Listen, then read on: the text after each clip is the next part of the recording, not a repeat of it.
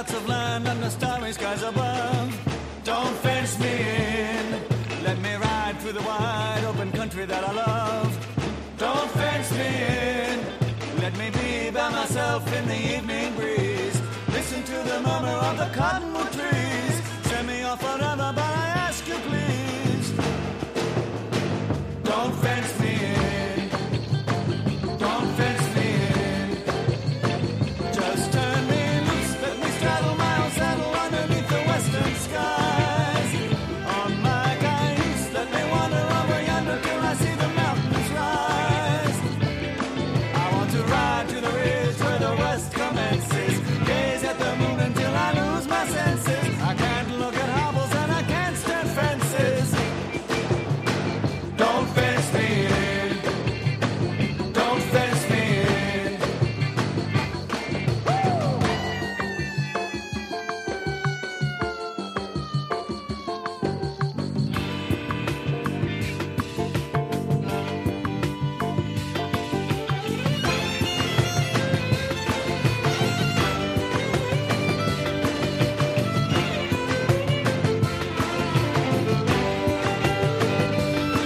Give me land, lots of land under starry skies above. Don't fence me in. Let me ride through the wide open country that I love. Don't fence me in. Let me be by myself in the evening breeze. Listen to the murmur of the cottonwood trees. Send me off forever, but I ask you please. Don't fence me in. Don't fence me in. Just turn me loose, let me straddle my own saddle underneath the western skies. On my cayuse, let me wander over yonder till I see the mountains rise. I want to ride to the ridge where the west commences. Gaze at the moon until I lose my senses. I can't look at hobbles and I can't stand fences. Don't fence me in. Don't fence me in. Don't fence me in. Don't fence me in. Don't fence me in. Don't fence me in. Don't fence me in. Don't fence me in. Don't fence me in. Don't fence me in.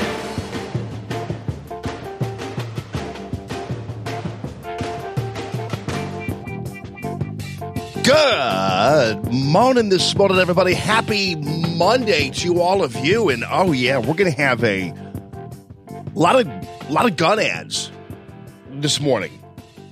Yeah, they're gun ads. And the reason why we're going to have a lot of gun ads is because I'm going to play you a lot of sound that is from a variety of different websites. Usually like Breitbart is where I get a lot of my riot sound, which was in abundance over the weekend as we had in D.C. and beyond, and Charlottesville, all these places where apparently there were these marches, but Antifa was going absolutely crazy and beating on people and hitting people, and Black Lives Matter was going nuts and antagonizing the police. Apparently this whole thing on the anniversary of Charlottesville and beyond became a matter of just hating on the police. So you're going to hear a lot of gun ads on top of hearing a lot of cuss words, unfortunately, because that's what these morons do. So there's a lot of that going on. And we will certainly be following up on that. Also, Kaysen, I'm going to call him just a little later on and see if he can account for all of his fellow lefties and what they're doing on the streets out there. If you are a liberal, you can't possibly think that this is all a good idea. And I know for a fact there are many liberals who don't.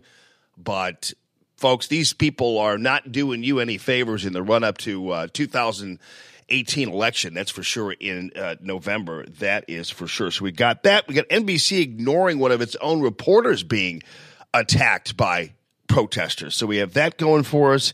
And we have de Blasio talking about how terrible the Trump is, and he's breeding racism and all this kind of stuff. Nancy Pelosi doing all the same. And we have also, very interestingly enough, we have Lindsey Graham, who has really done a service to the White House by standing up for President Trump, where normally sometimes he wouldn't always.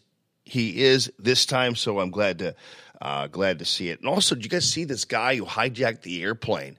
The guy who, he didn't really hijack the airplane. He hopped in one and wound up flying it around. And it was a real, it was a turboprop airplane. The guy just took it off the damn fleet.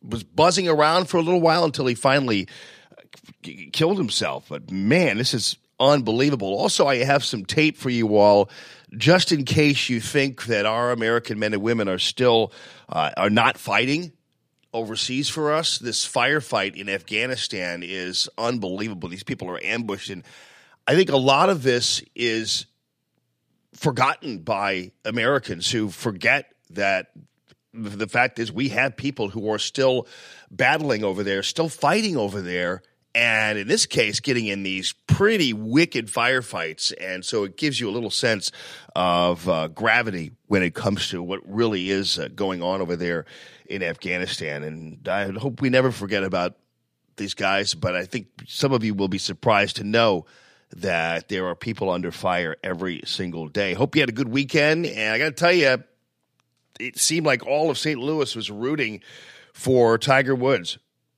And I'm glad, because I was hoping that Tiger Woods was going to pull this off. But I do have to tell you that it's pretty astounding that he got as far as he did, considering, first of all, he doesn't play a whole lot. And secondly, he is, he's old.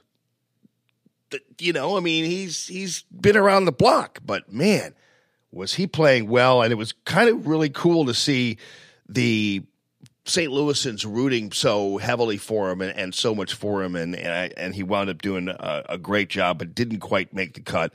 But good for Tiger Woods, and good for golf. I mean, I've never really been much of a golf guy because I never had the time to play golf. And the fact of the matter is, a lot of people, when they play golf, nowadays you got to play 18 holes.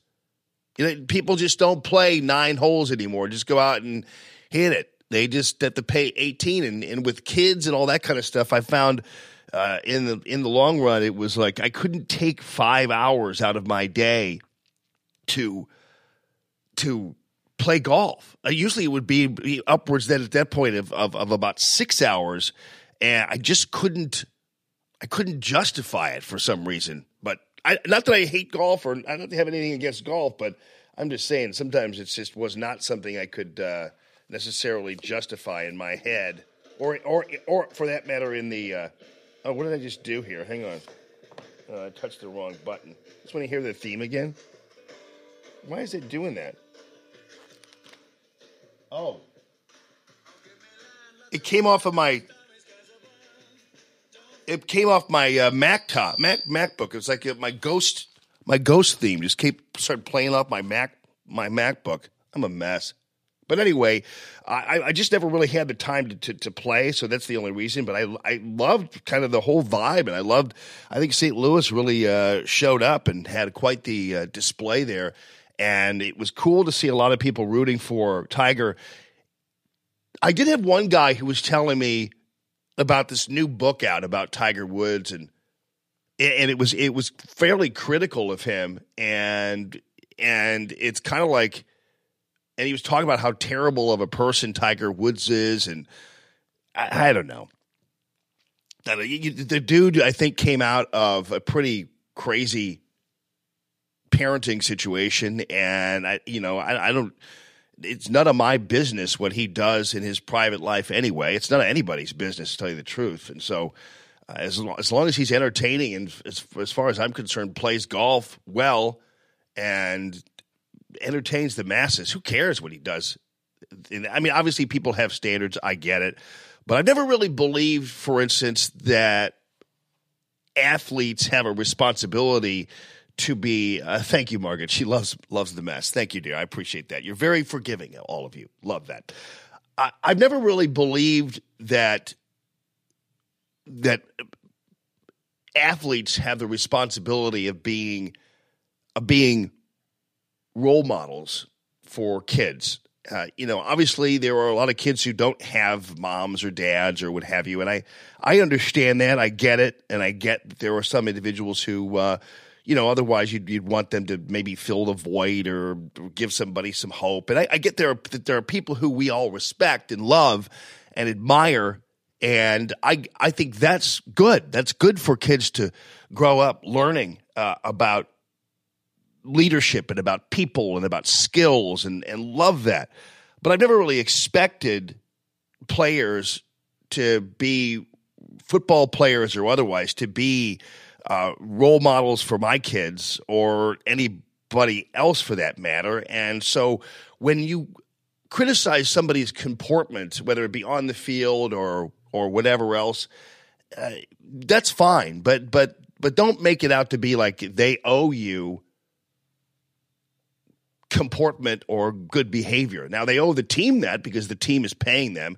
They owe the city that because the city, they're representing the city. But they don't owe me that. And if I don't want to watch him, I won't watch him. This whole thing with the NFL national anthem thing, I'm telling you, folks, are you not tired of this issue yet? Are you not? Are we really going to go through another fall where we have to worry about what the friggin' NFL football players are doing with the national anthem? I mean, these guys have jumped the shark in a major way.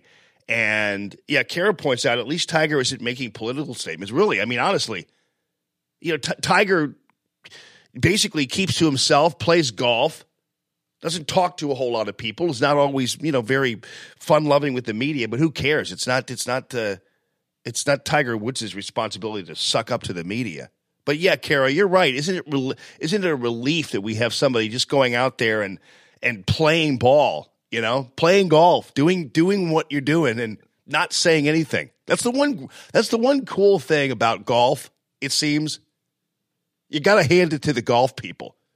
The broadcasters all wear ties and coats, when they're on the air, and there's a regality about it and a regalness about it, and there's some, it seems like it's kind of like a sport that's not very invasive, and the guys who are playing the sport don't yap and talk and talk politics or whatever. So yeah, to that degree, it's kind of cool. It's pretty cool. And so yeah, to Kara's point, and it's a good one.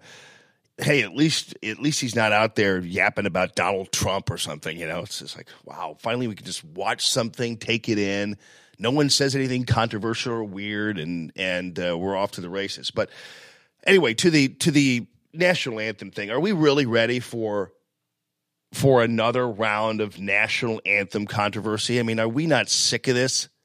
I mean, at this point, I don't care what these guys do. And to tell you the truth, I've never really been much of a critic or anything of President Trump and his tweets, and I still really don't care that much, but I'd rather him just not engage these guys at this point. This is just not something we just really want to go around to again, this national anthem deal. I'm so sick of it. And it's getting so laborious. It's getting so tiresome.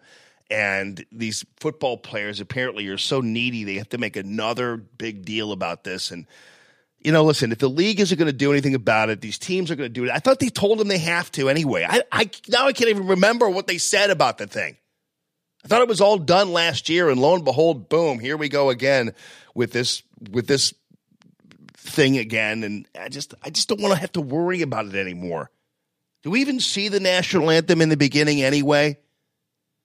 Let these spoiled, rotten brats make a fool of themselves and go for it.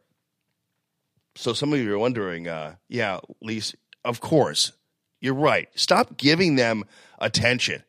And God love him, President Trump. Listen, man, even if you want to tweet about LeBron James, I'll let you do that for a little while. I want you to do that for a little while, but please do not engage these football. All they want to do is have you criticize them, and then so they can all call you racist and whine about that all over again. Man, is that crazy. Did you see, though, too, this Omarosa thing? That's another thing that I think we're going to truly be tired of rapidly, because she apparently has tape, and she does have. I listened to the tape of Kelly getting rid of her, and apparently there's something nefarious about all that because. And you actually, Good Morning America actually did not such a bad job this week on their Sunday show. Didn't do too bad of a job being balanced about all this, but that's another one we're going to get tired of rapidly. This Omarosa individual. Now, this is another example of where I think President Trump. Melissa just gave up watching the NFL. Yeah, I mean, let's do it that way. Just stop. Let's just stop having to hear about this stuff. If you don't want to watch the NFL, don't watch the NFL. They really died off fast last year, and let them pay for it again. And if they don't love this country or want to stand up for the country, then they can stick it, as far as I'm concerned. Anyway, this is an example of where I think President Trump has – listen, he was new to the game. He's not an entrenched politician. We love that about him. But what you're going to get when you have somebody of his ilk, of his kind, businessman from Queens, kind of a happy-go-lucky guy, I think that President Trump is a guy who trusts people first as opposed to last. I don't think he's a big vetter of individuals. I think he runs a lot on instinct, which is, in my opinion, paying off big for the United States of America and has paid off big for the United States of America. So I think I like the fact that he operates on instinct. I like the fact that he is a guy who has gut feelings about something, that he goes with his gut sometimes. It's not always going to play out the way we want it to. We still have to figure out like what's going to happen with all this tariff stuff and things like that. And people said, I'm sure somebody said, hey, Reagan did it. You can do it too. And maybe there wasn't much thought to it. We'll see how that whole thing plays out. But for the most part, President Trump and his instincts have paid off greatly for the U.S. and greatly for us. Sometimes, though, they don't always work out well for him. And the fact that he had this Omarosa mess of a mental case in his White House as close as he did is really kind of astounding, to tell you the truth. And because she's a former apprentice contestant and didn't make it, and that should have made sure that she wasn't in the White House to begin with, because you never know. These people always have a little bit of an axe to grind. But yeah, Tricia, she's a lunatic, and President Trump made a mistake inviting her into the White House. But then again, President Trump was probably trying to do something nice. Probably worked on his instincts a little bit and said, yeah, let's give her a chance, blah, blah, blah. We'll see how it goes, that kind of thing. It's kind of like with Manafort. Manafort, remember when he first came on as President Trump's campaign guy, you just looked at the guy and you're like, he kind of looks like a Goomba to me.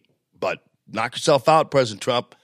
And it didn't turn out well for him. But I think we all kind of looked at Manafort. For some reason, something wasn't right about him. I do think he's getting screwed on this indictment in this case, because I think he's getting charged. He's on trial for something most people just that no one's ever been tried on. But the fact of the matter is, he did kind of seem a little, I don't know. But anyway, Omarosa. So this week does a pretty good job, I think, on reporting the story. But they left out a few things, and I'll play you the little bit where they're talking about where he her also and, responded directly for the first time to his former advisor, Omarosa Monagle Newman, who calls him a racist in her new book. Lowlife. She's a lowlife. The former reality show villain, Omarosa has to go. You're fired. Rose up to be the highest-ranking African-American in the White House, only to be fired late last year. Asked by TMZ if the president's attacks on athletes are causing tensions with the black community. He wants to start a race war. Succeeding. Would you say? Yeah, well, what are they asking her about black athletes for? And whether they're causing tension, and he wants to start a race war. This woman is out of her tree, and a money grubber too. Would you say the president is a racist right now? Is it fair to say? Absolutely. Yeah, is it fair to say the president's a racist? Oh, yeah, sure. That's great. Listen, buddy, if you have any doubt whether it's fair to say, it probably isn't. Is it fair to say? Absolutely. According to the Washington Post, which has an advanced copy of her book titled Unhinged. What kind of question, by the way, is that from a journalist when they're asking an individual, a newsmaker, a question? Is it fair to say? I mean, that's kind of leading the witness, wouldn't you say? I would imagine that at some point, if there was a trial going on and one of the attorneys said, is it fair to say blah, blah, blah, blah, and there's somebody on the witness stand, at that point, the other attorney would surely raise an objection. And we object, Your Honor, to that. Trump is a, quote, racist, bigot, and misogynist. The Of White course House- he is. I mean, anything else? Omarosa, you want to throw into the cauldron that you're stirring right now? Bigot, and misogynist. The White House bashing her book, calling it riddled with lies and false accusations. And can we talk about Omarosa, who the president just... These are people, by the way, who, when Omarosa was in the White House, the news media treated her like she was just a token and she was not credible. And remember when she first was in the White House, and she actually was interviewed on shows and things, she was roundly dismissed as a person who didn't have any credibility because she was just a former reality TV show contestant who was one of Donald Trump's token blacks.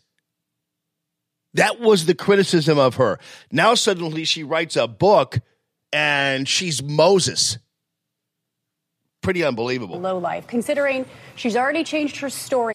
Now keep in mind, this is a pretty fair exchange, to tell you the truth, when you listen to it and when you hear these guys talk about her. It's a fairly fair exchange. It's pretty unusual for the Sunday Low news life. shows. Considering she's already changed her story, John, how damaging could this book be? Or do you expect people to presume that she's just a disgruntled employee with an axe to grind?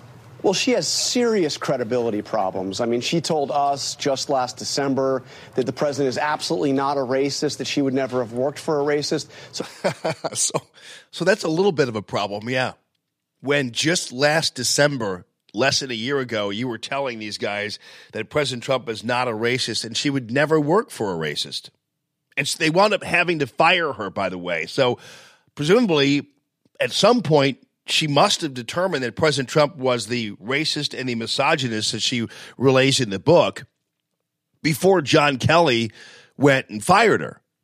I mean, surely, unless the moment that they were having that exchange, she determined that President Trump was all that, a racist, a misogynist, and a bigot, she must have determined that within a split second, because if she told these guys that she would not work for a racist and then had to be pushed out of the White House, that's not someone who seemingly is credible, because she was working for a racist and she didn't leave, right? That's under her guise, Racist. at least. So she's not exactly the most credible critic here. But the thing is, But she's not exactly the most credible critic, but we'll take it anyway.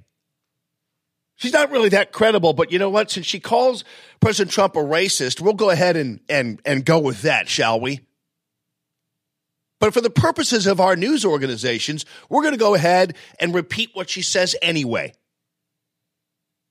That's what these guys are all about. Well, you know, everything he just said there basically destroys her credibility on all levels, and yet says, but the most credible critic here. But the thing is, Paula, she was the president's most high-profile, prominent, senior African-American on his White House staff. which is shocking, to tell you the truth.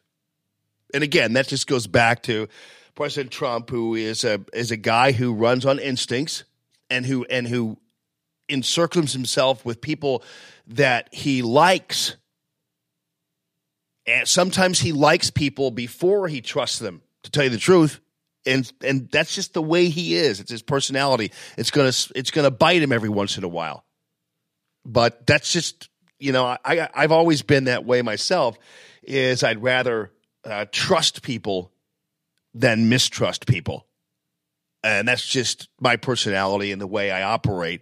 And if I get screwed by it, then so be it down the line. But generally, you know, I trust people as opposed to mistrust them ahead of time. And for that reason, she can't be ignored. No, she can't possibly be ignored because she's saying things that we agree with about the president. So, of course, we since she calls him a racist, you can't possibly ignore her. Speaking of trust, I don't know. We trusted somebody to not take our leg lamp, the leg lamp that was gifted to me by Dr. DePuti, and now the damn thing is gone. Where that went. We still can't figure out what happened to our leg lamp. It was in the storage room here, and lo and behold, Matt and I are setting the studio up, and we can't find our leg lamp. Don't tell Dr. DePuti. Dr. DePuti gave us that gift, although we didn't check back there, did we? Yeah, I can't see it. It's hard, it's hard to miss a leg lamp. You know what I'm saying? It's kind of impossible to lose a leg lamp. I don't know whether you guys saw that thing. It's tall. It's a leg. It's got fishnet stockings on it and a big old lampshade. And it lights up in two different ways. The leg lights up, and then the lamp itself lights up. It looked beautiful right there. And somebody borrowed it. Is that what we call that? But yeah, somebody borrowed it. Well, we'll figure it out. But if you guys are noticing a missing lamp, then yeah, you're onto something there because the lamp is definitely gone. So if you see anybody with a leg lamp anywhere, let us know. See somebody, yeah, the leg lamp is missing. Yes, Tim, it's gone. Dr. DePuti gave that to me the first day we were going to go on the air, or the second day or whatever it was. And it's been a staple of it ever since. Yes, Richard, the leg lamp is missing. Lisa's like, who steals a leg lamp? I don't know. I don't know whether I can confirm that that's actually stolen. Somebody might have taken it home and thought it was a fun thing. Somebody might have needed a leg lamp for something. Maybe they were having one of these treasure hunts that people have. You know, those things that people have at night, you know? They go out and you got to go and find a leg lamp. That's on your list of things as you're driving around. Or do they only do that in the suburbs these days where they, those little scavenger hunt? Remember those? I used to have people like who call me on the phone or who come by your house. Like, what are you doing here? We're looking for a blah, blah, blah, blah, because we're gonna scavenger hunt. Oh, really? Is that a party I wasn't invited to? Yeah, but do you have a hard-boiled egg? You know, that's how that works. Yeah, the leg lamp is missing, Margaret. We are putting out an all-points bulletin on that one. Did you see during this was an embarrassing weekend for the left, and I'm going to call Mark Cation about that and figure out whether or not he approves of these individuals, because these are Black Lives Matter people and all these other folks who are out there screaming at individuals. This is a this is against the D.C. police, this guy screaming at the D.C. police. Keep in mind, the language is pretty salty, so I hope I'm not offending you, but this is the sum total of the left. They decided their march in D.C. following a white nationalist-led rally, whatever that means. I don't even know what a white nationalist is. What is a white nationalist? Is it like an Aryan nation, like these people dressed up in Hitler garb or whatever? I don't even know what a white nationalist is, but apparently anybody who supports Donald Trump who's white is a white nationalist, so I don't even know what that is. Anyway, these guys are screaming and yelling at the police. Black Lives Matter didn't do itself any favors either, I got to tell you. But This is the tape of them screaming.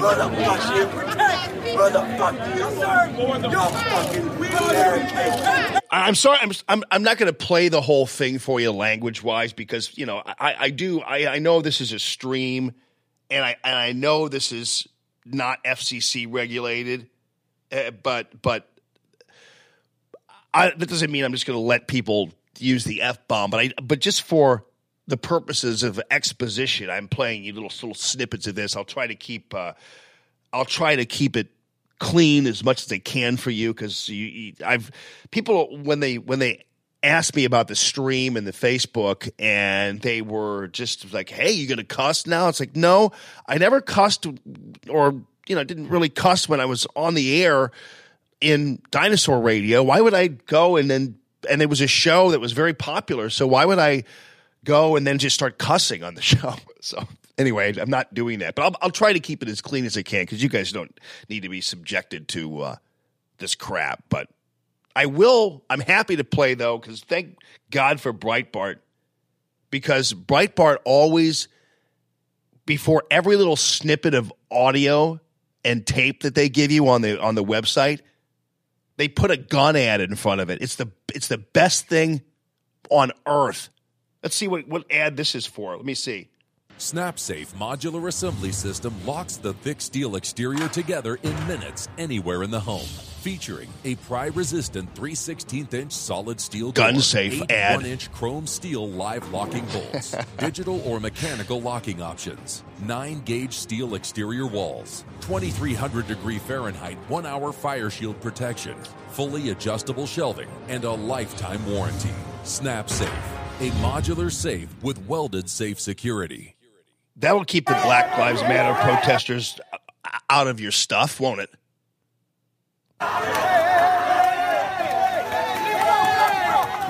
These are them surrounding cars and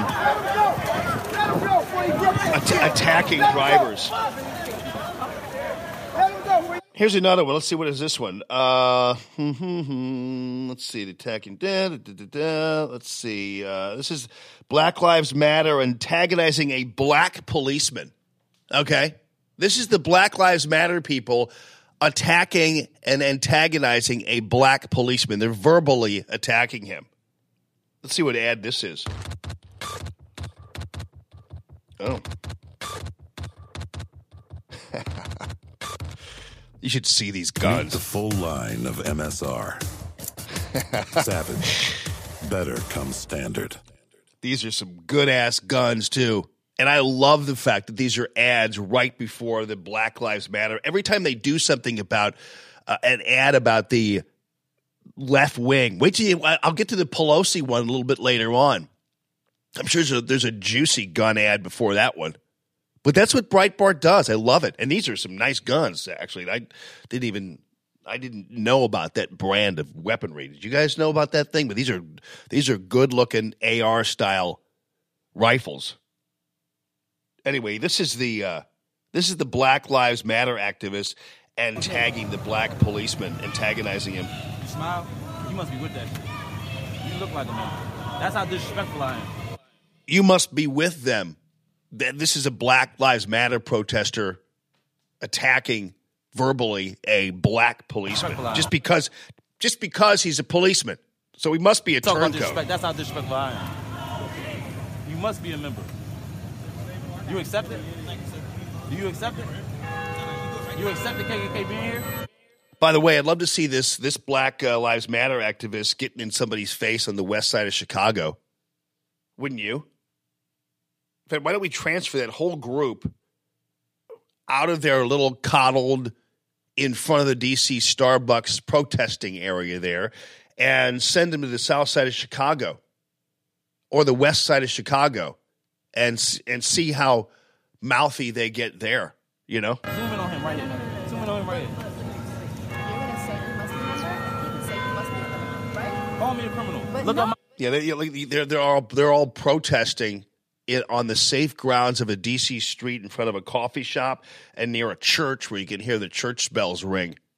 That's where they're blaming and antagonizing police officers who are there to protect them and to keep them from doing harm to others and they're being attacked. And they know that the real problem when it comes to black lives is that other blacks are taking the lives, not the police. But anyway, who's Pull counting? my record up and see if I got a criminal record though. Okay, then see if he's a member. Nah, they don't. You gotta understand. You gotta understand that KKK they're not gonna be by themselves. And he has a little handkerchief around his collar that clearly he just puts back up on his face when it comes time to do whatever he's doing. But anyway, I just am fascinated by the ads. Let me call Case and see, make him account for this. I'm gonna plug my thing in there, buddy. Hang on a second here. Cason's on his way to indoctrinate young people in the classroom. I'm gonna call him. See what he has to say about this. Make him account for this. I'm gonna tell him all this is his fault. That's what I'm gonna do. Let me find you here. Mark Kaysen. I gotta hand out his number for all of you to call him too, whenever you can. But I won't. Let's see. 3, 1, 4. Call his ass and make him account for these people. Mark's making me call him instead of coming in like he's some kind of big shot. Pick up the phone. What's up, man? Is this not working? Hold on. You there? Why didn't that work? Gee whiz, people. All right, hold on a second here. 3, 1, 4. If it doesn't work here, I'm just going to call him on this line, I guess, on my actual phone. Let's see if it works here.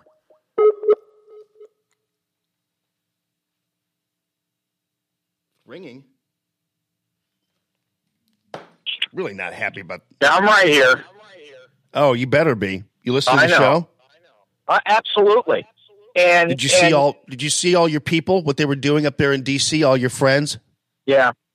Look, I completely am against, as you know, number one, any of the violence. And number two, I use marches sparingly.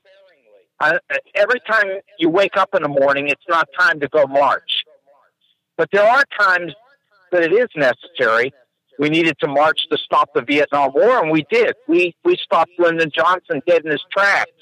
And we didn't stop racism, but we stopped a lot of the horrible things that went on in America, and we're still working on it. Can I before you go on with the soliloquy here, you realize that your marches on the Vietnam War might have led to the end of the war, but in the meantime, because you forced the politicians to get involved in the prosecution of the war, you cost also a lot of American lives. You know that. Same thing happened with the Iraq War when all of you bitched about that so much that we couldn't do the kinds of things we needed to do to win the war. I'm convinced that had politicians stayed out of the Vietnam War, there was a good chance we could have won that.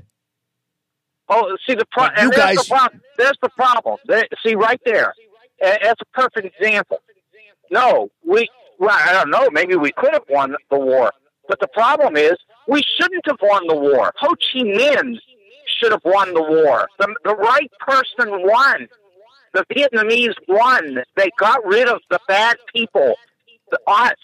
They threw us out, which we should have been thrown out. And I didn't want any Americans to die, of course. We shouldn't have been there in the first place. The French shouldn't have been there. That was imperialism. It was wrong. But here's the thing, though. The problem with that, and I don't want to get into a whole thing about the Vietnam War here, but you were talking about how you guys, when you guys marched, you successfully ended the Vietnam War. And I'm telling you, one of the things that the Vietnam War protests did, and because it was, first of all, it was the first war we saw on television, which didn't help matters, and presumably, if you had watched World War II on TV, we would never have been able to do the things we did. I don't know whether you've ever seen a movie called A Bridge Too Far, which is another example of the thousands of Americans lost because of military miscalculations. But had that happened in modern day and was on TV, the politicians would have gotten involved and we would have just simply given up. And that's one of the problems, too, with the Vietnam War, is we saw it on TV and it was intolerable for Americans to see the way a war went. When had they saw what happened in World War II, we never would have completed our mission there. So that was one problem. And then the other problem was you guys scared the hell out of politicians who began not caring as much about the welfare of our American soldier as they did about you guys. And that became a problem. Yeah.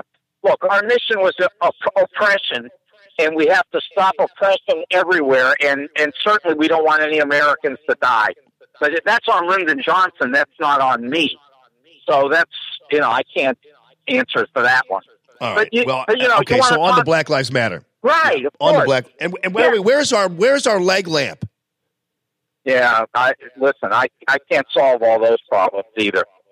A lot of problems I can't solve, Dr. Naputi gave us a leg lamp, and now it's gone. It's disappeared, and until it's coming back, I'm going to hold you personally responsible for that. And you could, I'll probably buy you one, and certainly in support of Dr. Naputi, who I really like. I only met him in the last 6 months, and I like him a lot. He's a nice person, really good guy. So, a lot of great people associated with you. But Black Lives Matter people are good people too. They're trying to do the right thing. Not the ones I'm looking at. No, the ones I'm looking at that are in D.C. are yelling at cops, chasing cars around, and they're doing it in the comfort of a little street in D.C. I dare them to go to the west side of Chicago or the south side of Chicago and do this stuff. Yeah, that's why I'm on the way to school in the inner city in order to help young people to figure out ways to forget about guns and to forget about all the violence and to only care about books. See, you like guns, I like books. That's it. Right. But I'm not shooting people by the dozens over a weekend. No, you never would. Of course not. But people, and neither are the cops. And neither are the police officers. Well, I'm glad you said that. I don't like to call them cops. I think it's disrespectful. But we've managed to. So we've What? managed to go ahead. There are two people off the list now of people responsible for the deaths in Chicago and beyond on the streets of black people. We have me. I'm off. I'm no longer a suspect. No, the white police America. officers or the cops or whatever you want to call them are no longer the suspects. So Yes, they are. who are the suspects? No, white America is suspect, and some, very few, but some police officers are part of that. That's a problem. It's oppression. Right, but you might say some police officers, but Mark, look what has happened here. Who is killing the black people of America right now? That's why I'm on the way to the inner city to help change that. That's all. Well, I hope you can. Because these goofballs that you guys and the media are supporting aren't helping in any way, shape, or form resolve the issue. Well, the screaming is not helping. And look, here's another thing that you and I agree on so much. I mean, all this cursing, in person, my buddy Jim Berger always says, if you can't go up to a guy and say WTF or, use the F word, if you can't do that to a guy, then there's something wrong with the guy. But you should not impose that on the public, because it's just disrespectful, and there's no reason for it. And I don't know why people get on TV and do that. I mean, I understand why Lenny Bruce did it. There was a reason then, but there's no reason anymore. It's not funny. It doesn't accomplish anything. People on the right and left do it. It's not for me. You don't do it. Well, yeah, I know, but here's the thing. I do believe that you and your liberal friends can no longer just stand on the sidelines and watch all of these monsters on the streets. Maybe if you all would speak up, because they're not going to listen to me. They're not going to listen to all the time, Donald Trump. I speak up. But the only thing I'm worried about right now is put the madman in jail. Other than that, everything else we can work out. Again, that's not productive either, and it's not intellectual by any stretch of the imagination. For a guy who just claimed that I like guns and he likes books, you can't possibly think there's a book out there that dictates that's the way to formulate a political movement by just simply saying put him in jail. I mean, you know, and listen, he's mentally deranged. Well, okay, you're just being ridiculous. No, I just think you guys need to stand up. No. I'm going to hang up on you because you're just doing the same old thing. No, let's not talk about Donald. Let's leave him out. That's all right. I'm sorry. Yeah. I apologize. This is a show called Mr. Big Shot. This is a song called Mr. Big Shot. I don't have actually the soul version of Mr. Big Shot. But look, we agree with about having kids out on the street screaming and yelling is not helpful. It really isn't. I mean, it's legal, but it's not helpful, and we need to work on that. But is there any other solution except for to send these kids to college and turn them into Jamie Allmans and let them get Emmy Awards instead of screaming at people in the street? I agree. That's good. Well, I didn't learn what I'm doing right now in college. I'm not really one of these guys who's against college, but I didn't learn what I'm doing in college. No, I disagree. You learned how to be the kind of person you are when you went to Madison, Wisconsin at that university. It made you the professional, very, intellectual elite that you are. It turned you into that. You know what's interesting about this that commentary, Marcus, is that where I learned a majority of what I learned while I was getting a job working in radio to pay for college where I wasn't learning anything. Can you believe that? Isn't that crazy? How what I learned in terms of broadcasting was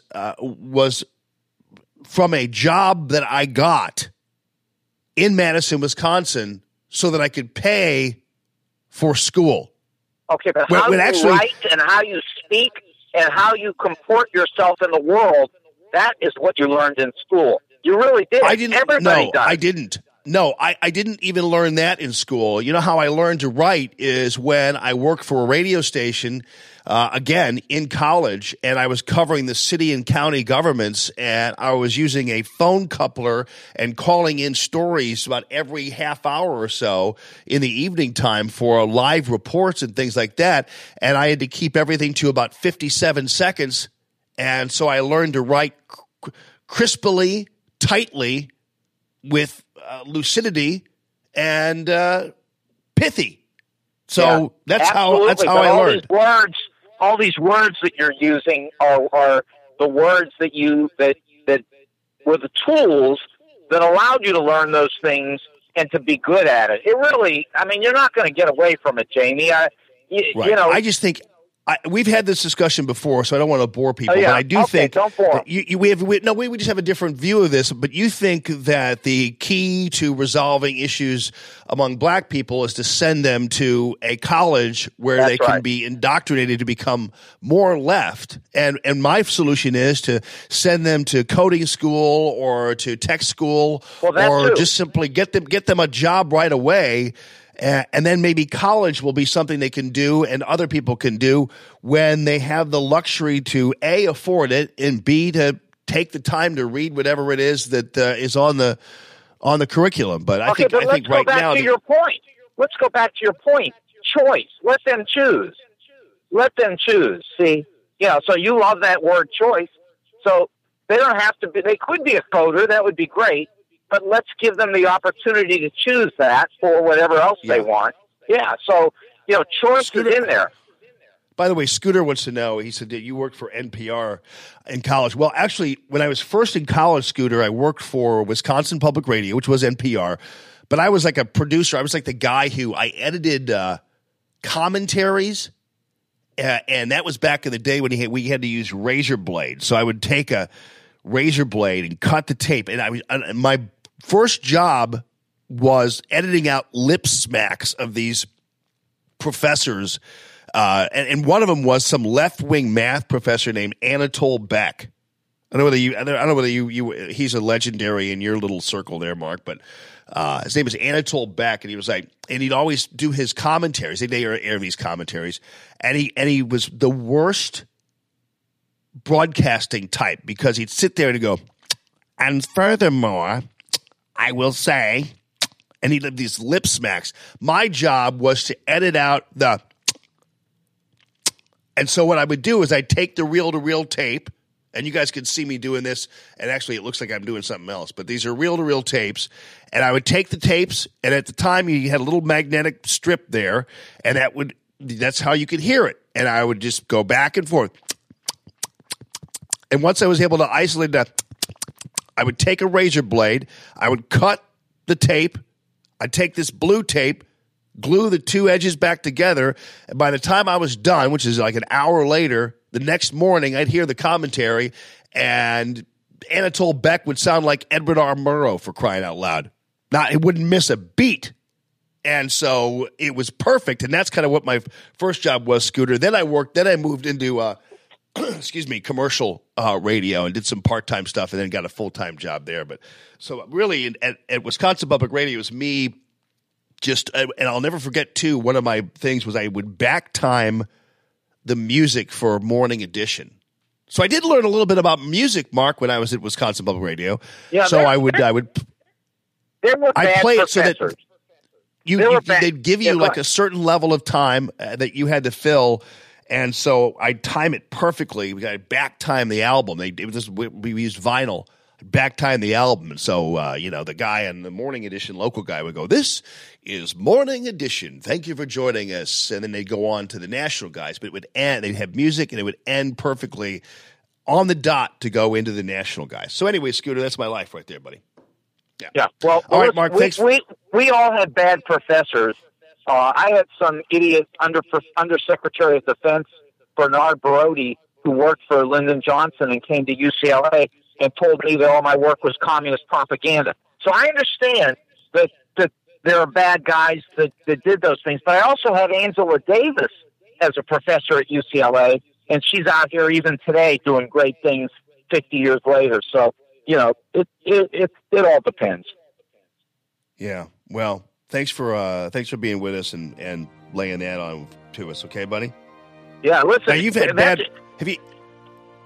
bad professors, but have you ever had a bad mamma jamma? That's what I want to know.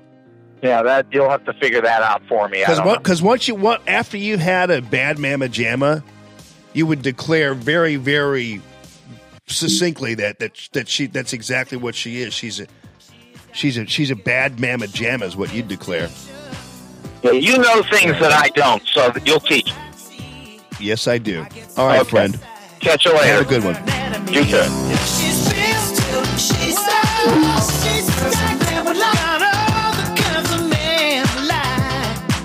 Yeah, Mark needs to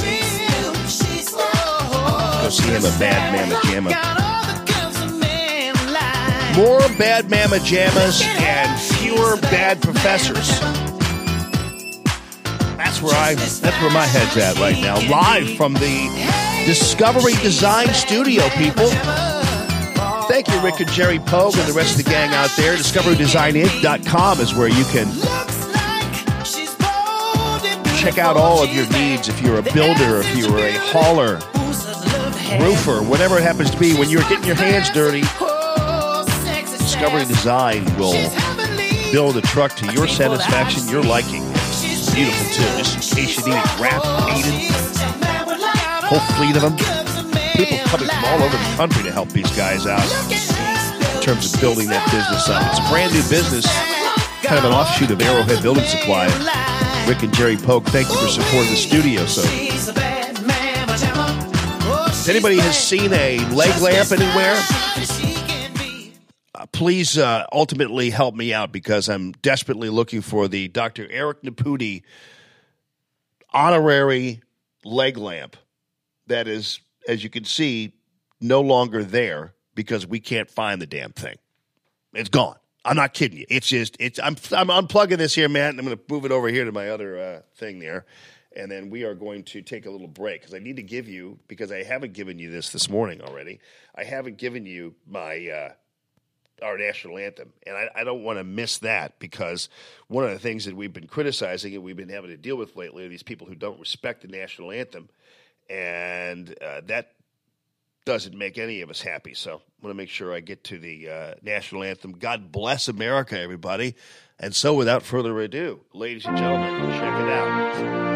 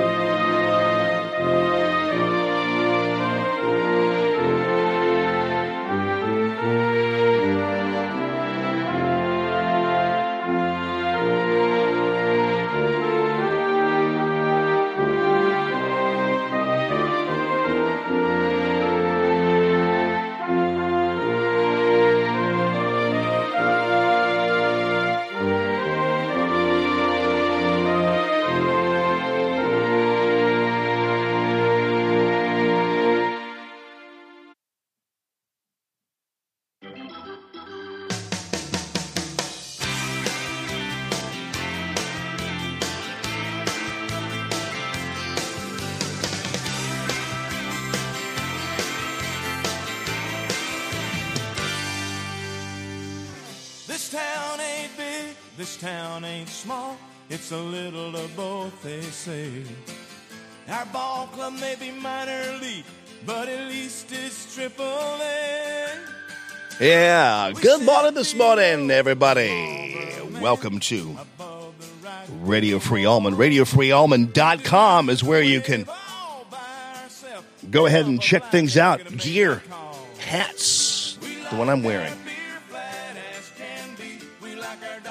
And how about a little brand new tank?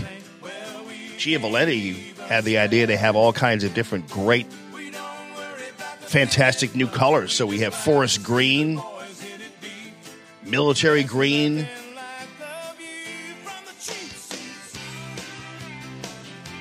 white. I forgot what they called it, pearl white or something like that. And the hats.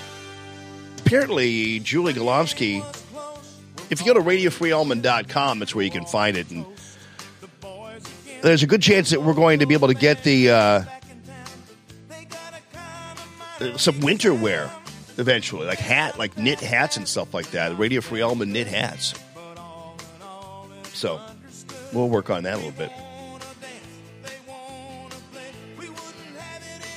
Maybe some Radio Free Allman wool socks. How about the Cardinals, man? What are we, 4.5 out now or something? This could be a nail biter. I have to tell you, as much as I can't stand the Cubs, it was actually kind of nice to have them. I always like watching them beat the Nationals, because there's only one team I can't stand more than the Cubs. It's the Nationals. And Bryce Harper and those people. Obnoxious.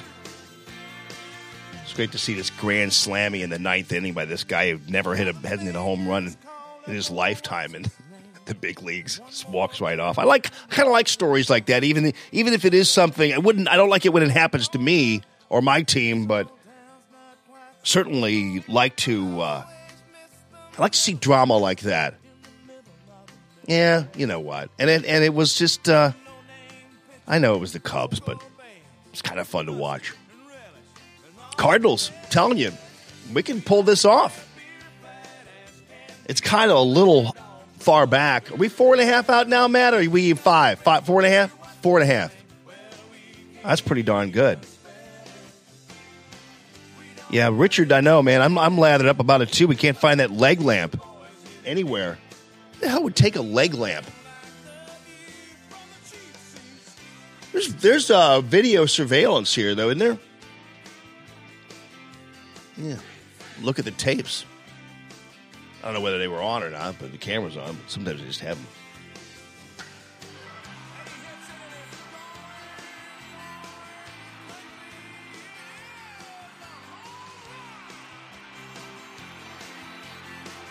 Good weekend for sports in St. Louis. How about Tiger Woods, man? I was so cool to see St. Louisans rooting so heavily for him because I like stories of redemption.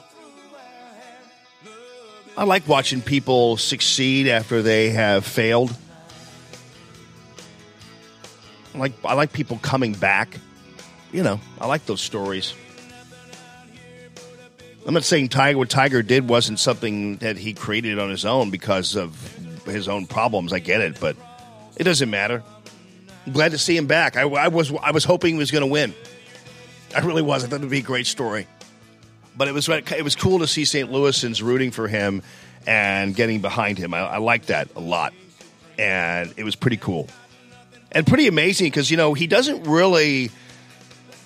Yes, Father Miller, me too, buddy. He doesn't play much, which is kind of astounding.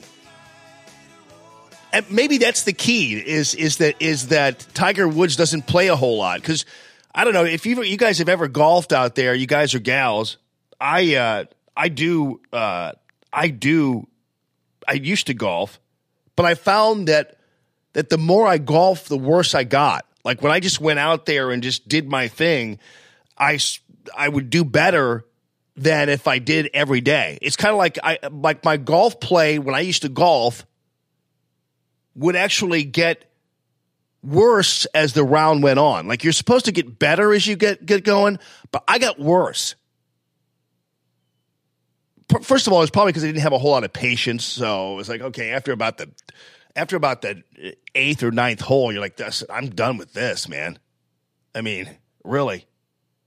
And so I would get worse. And then plus I was also, and I still have my father's golf club. So I play with these blades. And I'm talking about back in the day when you had a 7-iron, I was a 7-iron. That was like the bottom half of a tree trunk, that thing.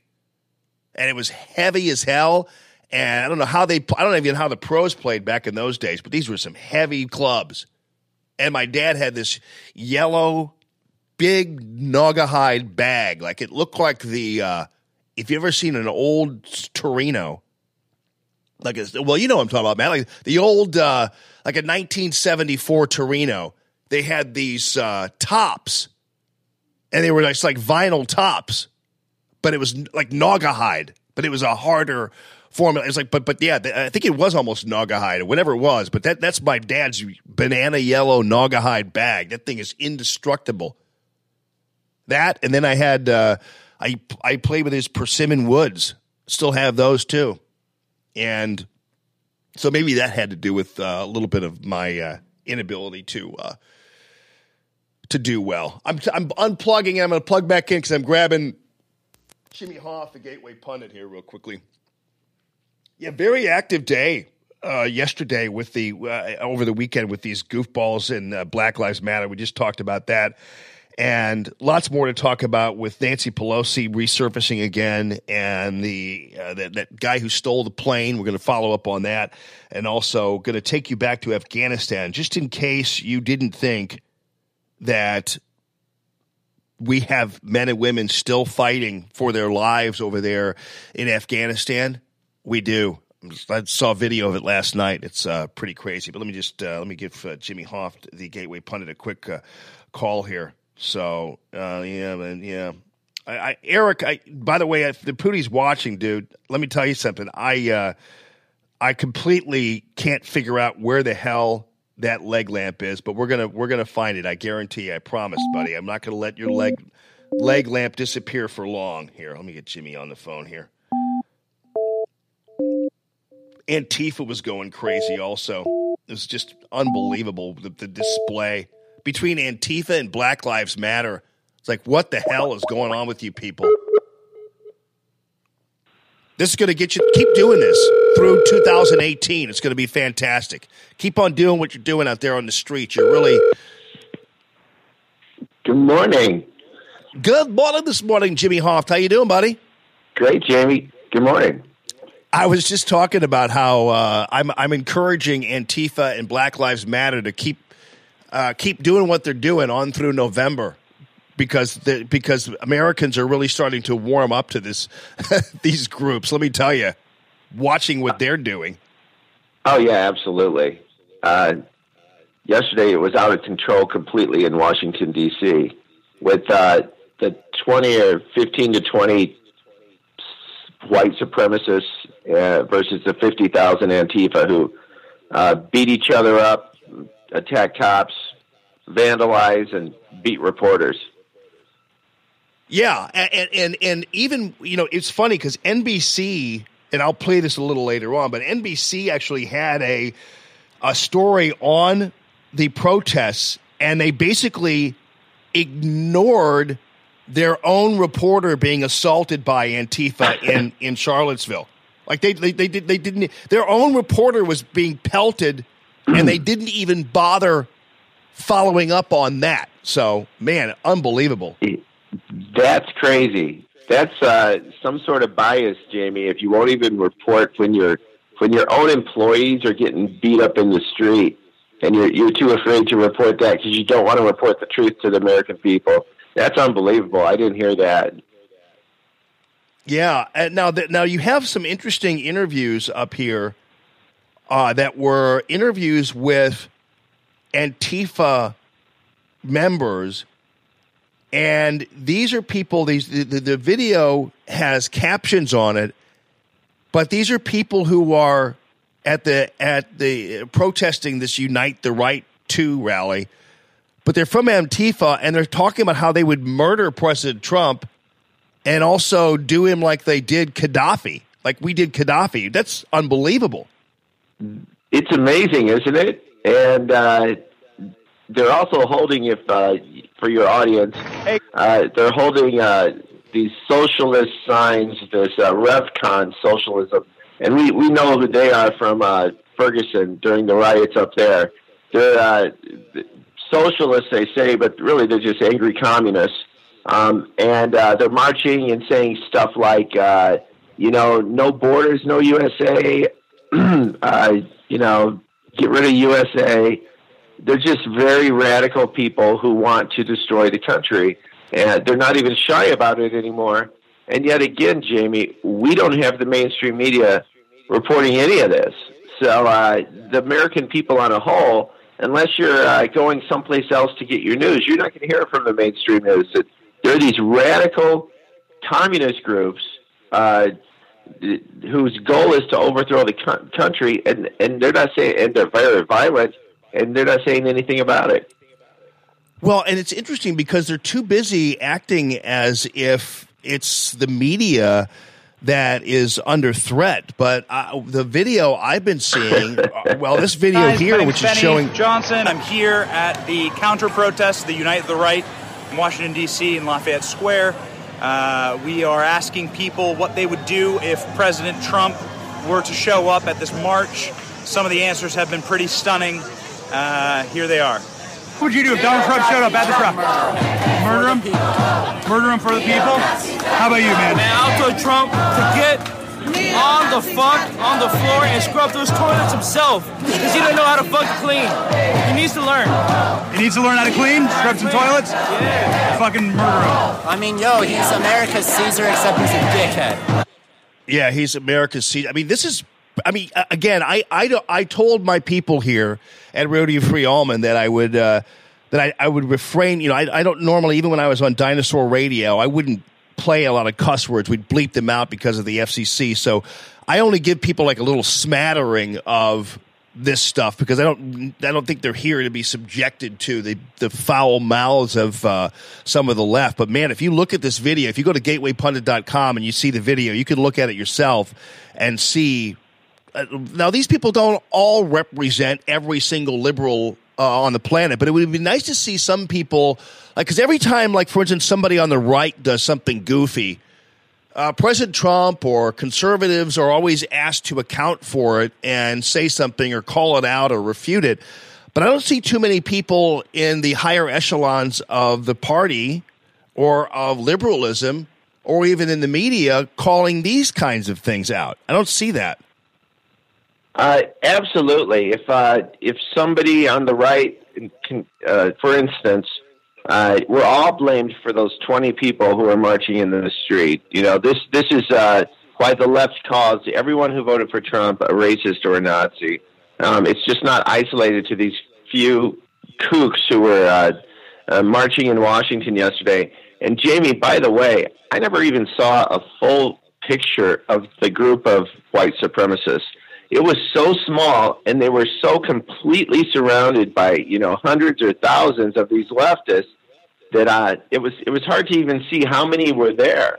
We hear that from Fox said 2 to 3 dozen, but they try to put that on everybody on the conservative side of the spectrum. And yet at the same time, Jamie, at every single rally that we've seen in the past couple of years, major rallies like this, some leftist is beating the hell out of somebody.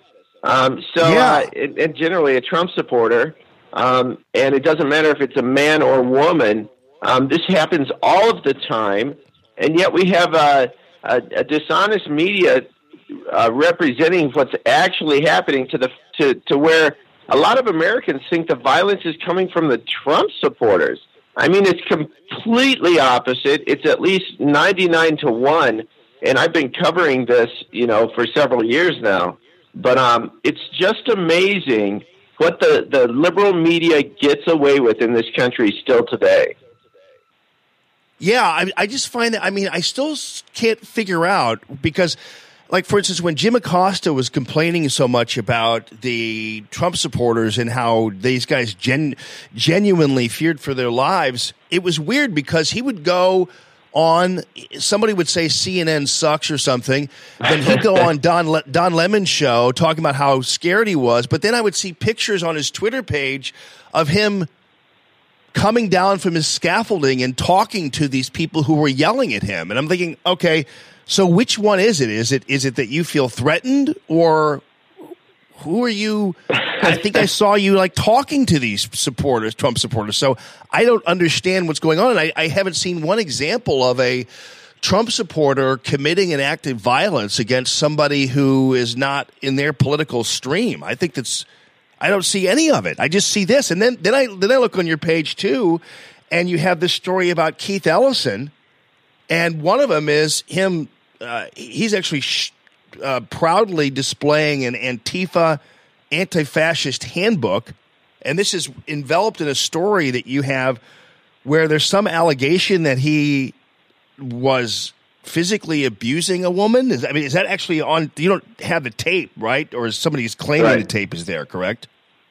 Right. This news broke this weekend. At the same time that Antifa is beating heads, we hear that the deputy chair of the Democrat Party, Keith Ellison from Minnesota, his former lover is accusing him now of physical abuse and screaming awful things at her. Actually, her son, this woman's son, says he has seen the video of this where Keith Ellison was dragging her off a bed by her feet and screaming horrible things at her. And so this woman's son posted this about it on Facebook, calling out Keith Ellison. And this woman is saying the same thing. She's not backing down. And Keith Ellison yesterday came out with a statement saying none of this is true. And the woman came back with her own statement, and then she threw his cell phone number online. So it's not quite clear what's going on there, but it sounds pretty bad, and it sounds like the woman and her son definitely don't care much for Keith Ellison. Yeah. Yeah, that's for sure. And obviously, we don't have a tape. I guess when she provides more evidence, then knock yourselves out. We also have the story. You have a ton of great stuff at thegatewaypundit.com, folks. I guarantee you, it'll keep you busy and keep you absolutely well informed, because there's a lot of stuff here that just isn't reported by the mainstream media. I want to ask you quickly about this Omarosa story, though, because first of all, there's this tape with her and John Kelly. John Kelly is pretty convincing in this tape when he tells her, look, you got some problems that we can actually make worse for you if you don't leave. And I'd love to know what those issues are regarding her, because apparently there was some abuse of some finances and some abuse of some privileges of hers at the White House, and now suddenly she's just running around calling President Trump a racist and a bigot and all that kind of stuff. And I said earlier that this is one of President Trump's strengths and also one of his weaknesses, is he often does operate on instinct, and that's helped us in a variety of ways, especially with the economy and beyond. But sometimes he has people around him who don't always have his interests at heart, and Omarosa was clearly one of those. It looks like it, absolutely. She actually did quite well, during the election. I was a fan of hers. She would take on a crowd. She would put herself in some places that, Jamie, were just very hostile towards Republicans. And she would walk in there and sit down and take the abuse, actually. Well, she didn't really take it. She always generally stood up for herself pretty well. She's a very confident woman in her own ability. But this was very sad to see. It's a weird thing. I don't understand it with this Trump administration, but he has some pretty independent, powerful people around him. And they're not little wallflowers, it doesn't seem like. And several of them now we've seen go out afterwards and say these, pretty outrageous statements. I don't know how it affects his supporters, though. I just don't think it puts much of a dent on his support with the American public. I think if you liked him already, you're going to like him. If you don't, this is just more, ammunition for those people. Yeah, I mean, any time that, that's why when the guys on This Week were talking about the story and they say, boy, she really has a lot of credibility problems, but blah, blah, blah, blah, blah. And what do you mean? Like, but she is calling him a racist and a bigot. So that for our purposes, this is going to work out just grandly. But because one of the things that they have a problem with is, and you just talked about her and the good work she did. The problem was when she was doing that, Jimmy, the news media and others were writing her off as just a token and a reality thing, a star, and all that kind of stuff. So I don't know whether they can have it both ways now, where they're making her look like she's Moses all of a sudden. I don't see how they're able to do that. And yeah, you're right about the Trump supporters. I don't think this makes one lick of a difference. And I do also.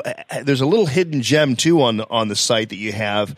And that is the Devin Nunes and the interview with We're back with the chairman of the House Intelligence Committee. Devin Nunes is in the country of Georgia. He's been going on with her on Sunday mornings, Sunday Morning Features, and it seems like every week he's on with her, he drops another nugget. This guy is really such a hero, and one of the few people, it seems like, it appears, who's really doing something to try to get to the bottom of this corruption by the Obama deep state and these Democrat leftovers who are trying to take down Trump. I mean, we're in a very serious time. I don't know if people understand that, and it's coming to a head. But Devin Nunes discussed, that he really puts it into perspective, this whole Russia conspiracy, pointing out in his interview this weekend that, and I'll just read it for you, the information flowing from the Clinton campaign from Russians, likely created by the Russian propaganda arms, was given to the Clinton campaign, who sent it to top levels of the FBI, and that's how we had this counterintelligence spying on the Trump campaign. It's really unbelievable. That's the truth about this whole Russian witch hunt, and hopefully some of these people will be held, justice will be served, because this was absolutely criminal what the Obama administration did during the 2016 election. Yeah, I think it's clear, and this was pretty clear early on, that the members of the deep state, and you had the Brennan and these other guys and Clapper and the other individuals working in the Obama administration, I think it's pretty clear that this dossier was only useful to them as a pretense to spy on President Trump. And so it was very easy that they just simply cooked up a piece of evidence that even people forget that James Comey himself admitted that this document, this dossier, was not a credible dossier, that there was nothing credible about it, and yet it remained the one piece of information they used in order to get warrants and everything else. And so that's bad. That's really bad news, and I think Nunes is onto something there. Oh, absolutely. This is like you and I going to a bar one night, writing some ridiculous things down about Claire McCaskill, and they start an investigation on her the next day, off of just nonsense. Right. And so this is what happened to President Trump. And again, it's completely criminal. And I do hope that Republicans hold the House and hold the Senate, because otherwise these investigations will go away. And this is probably the most corrupt situation we've ever seen in American politics that I can remember, certainly. So I hope they get to the bottom of it. Yeah, I agree. Another piece you have up here, which I think is excellent, and certainly it was posted by your bro. Is he still over there? Is he in China or Japan? He's in Hong Kong, yeah. Hong Kong, okay.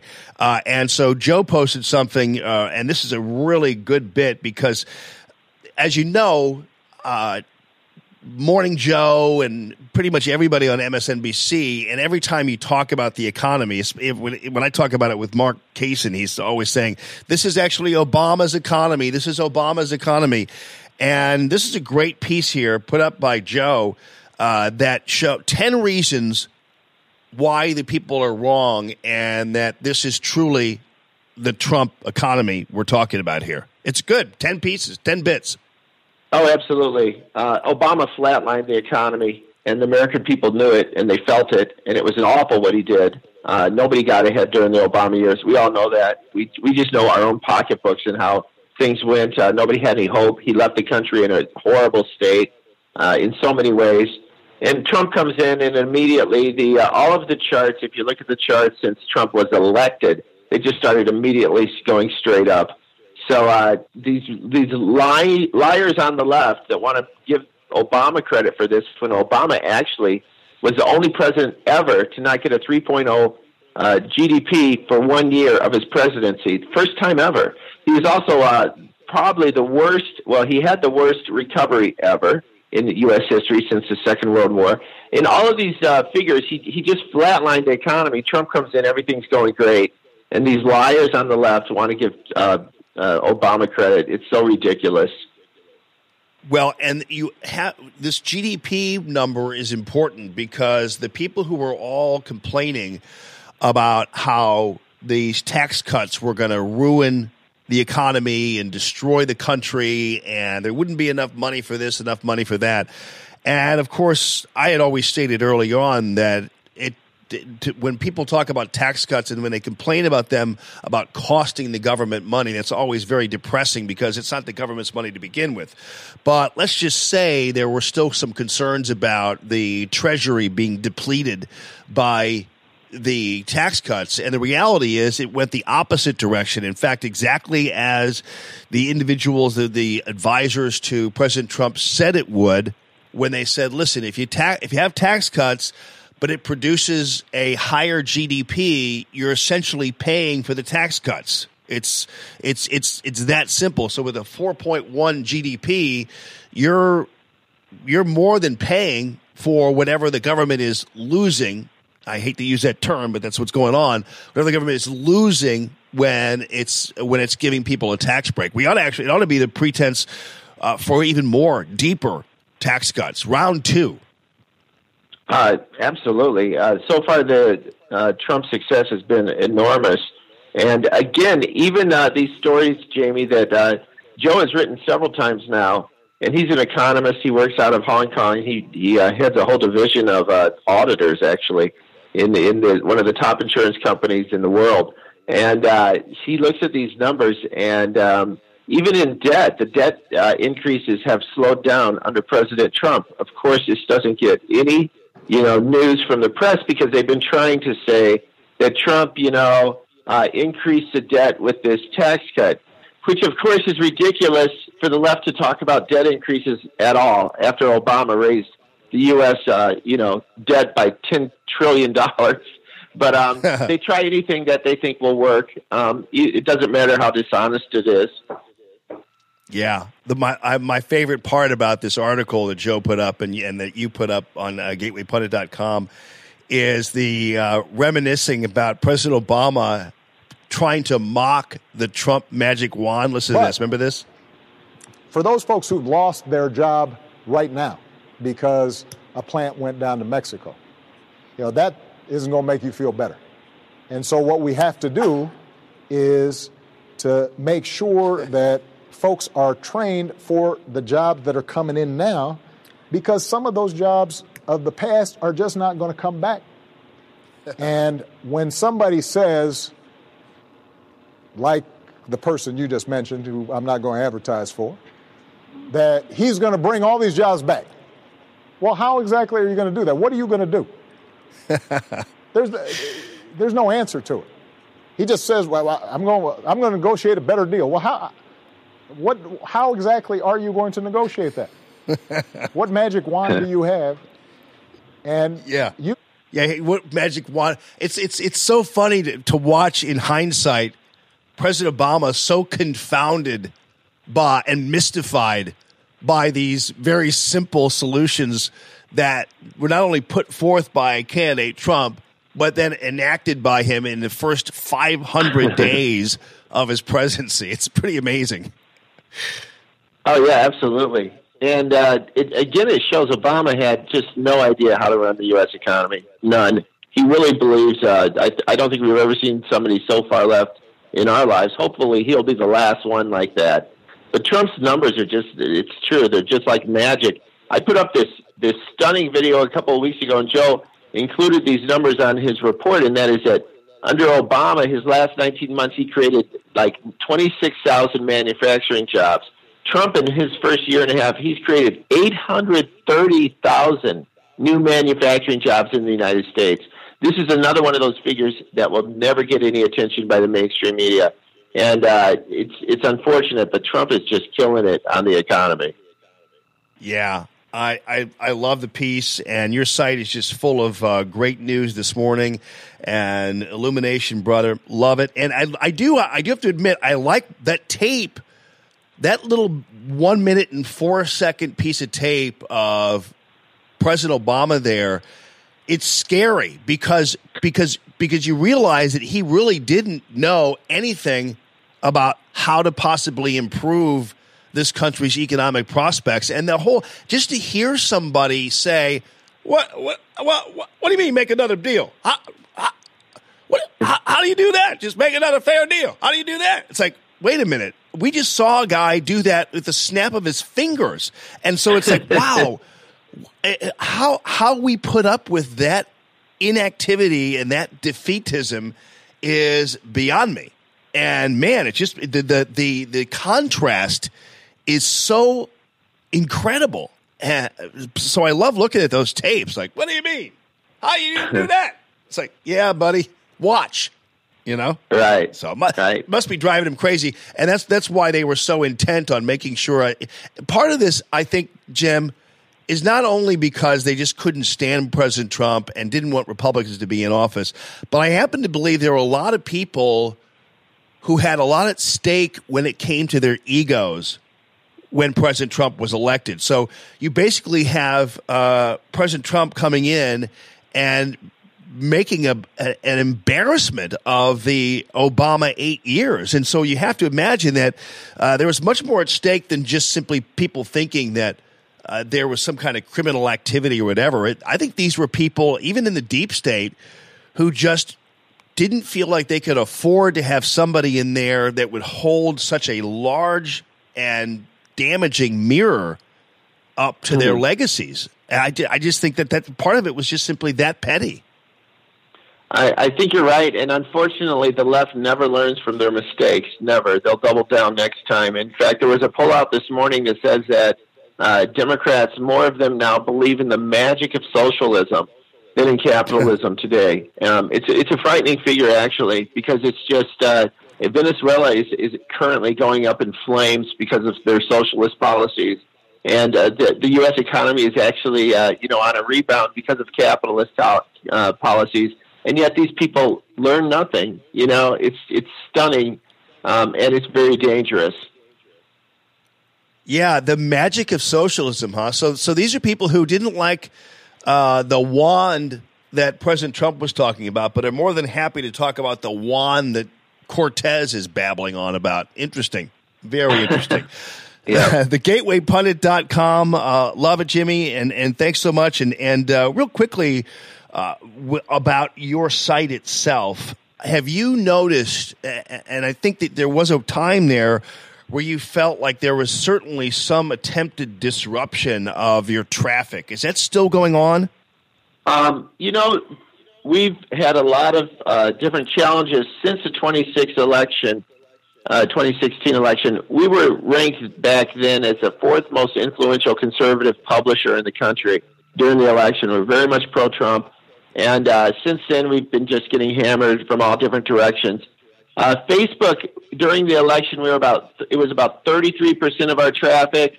Today they've shadow banned us down to where it's about 2% of our traffic. So the social media giants have already shut us down. In fact, they had already shut Alex Jones down similarly. He was also very pro-Trump. This doesn't get much media play, He was a pro-Trump site, huge audience, and so he just got shut down for some articles he did in 8 years ago or something. So we've had a big hit from social media, but Jamie, our organic numbers continue to climb, and so we're really back where we were, a couple of years ago. Just because people find our site, they like it, and they keep coming back. Yeah, well, it's great, and I'm so glad about that. And ultimately, what has to happen is. Listen, if they try to lock down the platforms like they have been with YouTube and in some cases with Facebook, thank God I haven't really been messed with at all.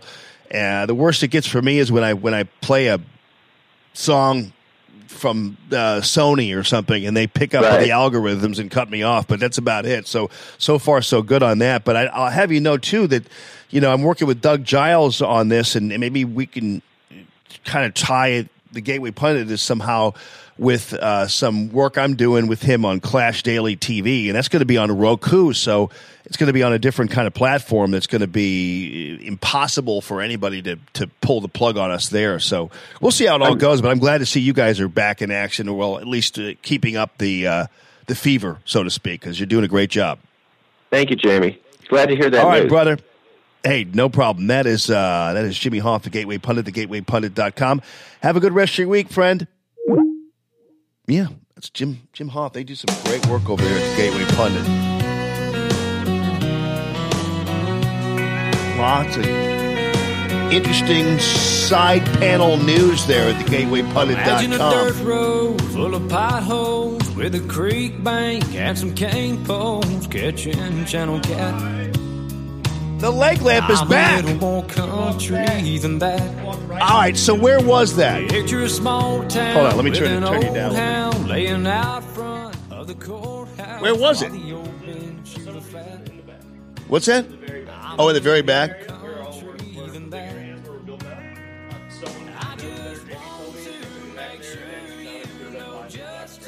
All right. So, yeah, Matt's telling me that somebody...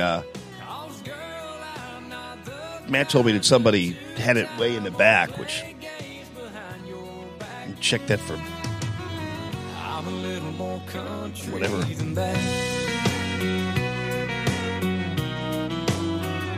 Think of a Hank song from days gone with a steel ride. My feeling is that when you have somebody taking a leg lamp in back, that can't be good news for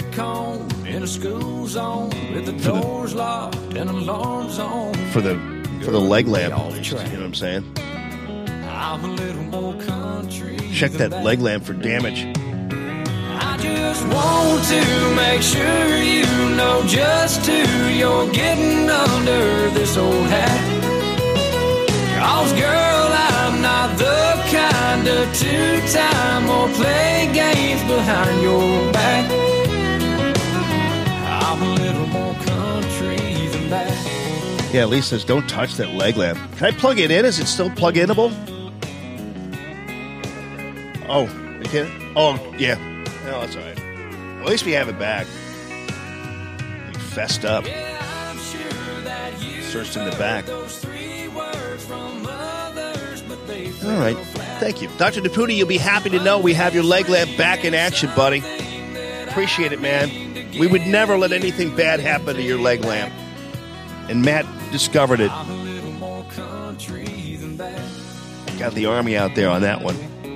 By the way, right near this leg lamp is a beautiful sign for Santino's Cigars and Cocktails. And they are right there on Vogel Road. And is it, did I miss something here? They turn us off? No. Did they? Mm-hmm. What did I just see here? They pop us off? They pull us off? Oh, damn it, they did. Crap. What? They did. Darn it. I know. I figured I was maybe letting that go too long. That song. Darn it. I know. Laura's like, you left the music on too long. I know. That one little bit got me. You know? It's my fault. I came early with the leg lamp and we were excited. Yeah, I was actually just going to take a little break and just have that little bit and then talk over it and move on. But there was a time there where I just yeah, it's okay. Yeah, Amy, switch to the app. We're going to get back on Facebook here in a second and fix it up. I'm going to take the time to mess with this audio here real quick. This camera angle. You want to go tight on it? No, I'm just going to move it just this way a little bit. Yeah, absolutely. Here, one second. Let me loosen this guy, and then you can turn it. All right. There you go. And then this head will start this out. There we go. Nice. That's good. Yeah, okay. looks good. All right. So, yeah. We had a little bit of a trouble there. Trouble in the video room. We back on? We are almost there. Okay. Just waiting for it to finish connecting. All right. We connect back. Or do you think they let me see. Oh, here, no. They've been nicer to us. I got notifications over the weekend for previous shows.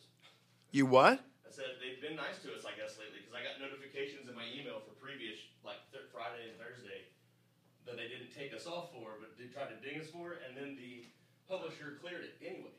Oh, wow. It said, thank you, Jamie Allman, for those beautiful plugs that you gave us. All right, well, now we're back on, right? We're back. Oh, so they did? They said thank you? They didn't really. Oh. All right. I figured that they liked the plug, so they must have let it go. Yeah. Darn it. I knew I was feeling, you know, you kind of get that point where you kind of feel like you're pushing the envelope. And you almost you feel like you're. I'll wait for people to pop back up on. Sorry about that. But you get to that point where you're kind of like you know, kind of deep down inside that there's that little part of the song, and I know exactly what part it was too. And it was a really good part of the song, but I knew that somehow, some way, I was going to get thumped when I did that. Darn it. See? Trust your instincts. Sometimes you actually know. Hey, by the way, I want to let you guys know that, and I appreciate the Santino Cigars and Cocktails right there on Vogel Road. I was interrupted when they took me off of Facebook here. But great place. I might pop down there this week sometime again. Try to get in there once a week at least and check out Mike and check out Jen, the bartender, and Shannon's down there. And so it's a great place. They have your bottle. They have your bottle, everybody. So make sure you know that any whiskey you love, they have. Any gin you like, they have. Any beer you like, they've got. And cigars aplenty and a beautiful little exhaust system there that you're going to really appreciate, because that's why a lot of people go there, date night and everything else, and they leave and they're not smelling like cigar smoke, because he invested in a big time exhaust system there, and so he's able to help you out that way. That's why you have husbands and wives who will go there, because sometimes I'm not going to go to some cigar place and get all smoked up in my dress, but doesn't happen there. So beautiful place off of Vogel Road. It's Santino Cigars and Cocktails. I ran across this piece of video because I wanted to share it with you, because it's very important for you to realize that our men and women in Afghanistan are still battling. They're still fighting. They're still getting shot at. They're still getting ambushed.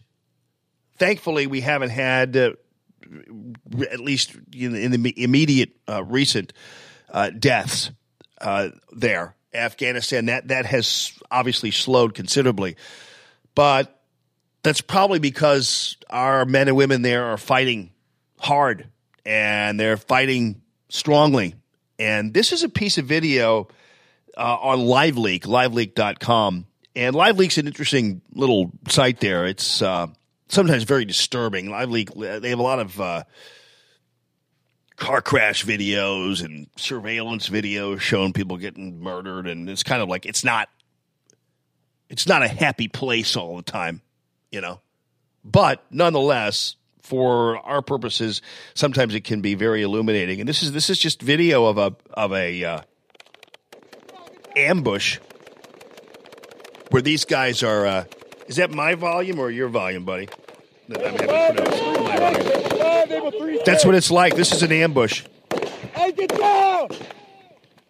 And this is what's happening to our American men and women. They're still fighting in Afghanistan. Taliban RPG ambush. Hi, Debbie, my old friend from high school, Debbie Crowjanker. Hi, Debbie. Cutie pie. But yeah, these guys there's a U.S. Army here. And obviously those of you who are involved in the military and helping the military and being there for our military, this isn't news to you. And so I'm not trying to insult you regarding that, but to a lot of us, we're out there and we're thinking, wow, I didn't know that these folks were still there fighting for their lives. I didn't know that these individuals were still out there getting shot at. Because I think Afghanistan has now become this kind of forgotten venue that people aren't thinking about anymore. But there's still the war is still going on over there, and there are people still getting shot at and people still getting hurt. And these guys, though, you got to be proud of our military when you watch them do what they just did there and fight back against the Mooj. It's very, very impressive. Mayor de Blasio, not so much. He decides that these are the people who remember that the left, when they talk about attacks on the media, they talk about how this is horrible and this is the third world nation and we're terrible and we're going to kill journalists if we don't watch out. Stop calling it fake news and everything else. And then suddenly you have Mayor de Blasio on with Brian Stelter there at CNN. These are reliable sources. And Stelter actually pushes back a little bit on, which I appreciate. But aren't these the guys that say that anytime you question the veracity of the news organizations or their honesty or their viability or what they're doing to the country, that somehow you're a threat to the First Amendment? And then you have de Blasio on there, who's running New York directly into the ground, deciding that there is news that's an enemy of Murdoch. You were quoted recently by The Guardian saying, imagine the country if Murdoch had never had papers or networks here. Right. We would be a more unified country. I mean, I thought the whole point that these guys make when we criticize the media is you shall not criticize the media because you're putting a target on their backs. You're creating a potentially violent atmosphere for these individuals. You can't. This is wrong. You can't do this. And then de Blasio's more than happy to say, yeah, but you know what? It'd be great if we didn't have Fox News around. There would be less overt hate. There would be less appeal to racial division. I guarantee it, because what Murdoch did through Fox News and the New York Post, among others, is to create a dynamic where that stuff could come out in the open. We saw it in New York City for years and years, where race was infused into the dialogue in a very negative way, and it was a sort of an apocalyptic vision was created of the notion of going back to a time of crime and... Wait a minute, what are we talking about here? Because as far as I know, Fox News isn't the one talking about race incessantly, and Fox News isn't the one creating an apocalyptic atmosphere when it comes to race relations in this country. Because what world is de Blasio living in where he suddenly, first of all, says it'd be great if we didn't have a news network out there, that it would just disappear, the world would be a better place. These are the same people who think any criticism of fake news is some kind of threat to the First Amendment. And then you have a guy trying to tell us that the racial dynamic in this country and all of the blow-ups regarding racism would be the fault of Fox News. It doesn't make any sense to me, because every time I turn around, these guys are talking about race incessantly. And always putting that through a lens of people of color as the villains. Sounds like you feel anti-media feelings. No, I feel anti-News Corp feelings. I feel very angry when I see a media outlet, a corporate giant, a profit-making giant, dividing people and creating hatred and negativity and changing our political landscape for the worse. But I think it's also fair to say that when you look at CNN, for example, you look at the major networks, they do not harbor. So I'm Bill de Blasio. I'm going to be on CNN, and I'm going to talk about how fantastic CNN is and how bad News Corp is. And again, this is all from a fantasist like de Blasio, who is trying to insinuate somehow that Fox News is the one that creates all the problems. To my knowledge, it hasn't been Fox News that's been accusing President Trump of being a racist because he's dared somehow refute something LeBron James says. To my knowledge, it hasn't been Fox News for a time there promoting this idea that getting rid of Confederate statues was going to be the be-all, end-all and get us out of the pickle that we're in, as long as we just get rid of Confederate statues. And to my knowledge, it hasn't been Fox News that is criticizing President Trump for being a racist or for wanting to make America white again. Yeah, that quote line. You remember that, right? Well, guess who's bringing it up again? This was Sunday. Probably while de Blasio was blabbling on about how Fox News has created a racial tension in this country. You've got Nancy Pelosi on MSNBC on AM Joy. This is Joy Reid, by the way. This is Joy Reid's show. Joy Reid, you know, the one who used to tweet about how she didn't like gay people, but still has a show.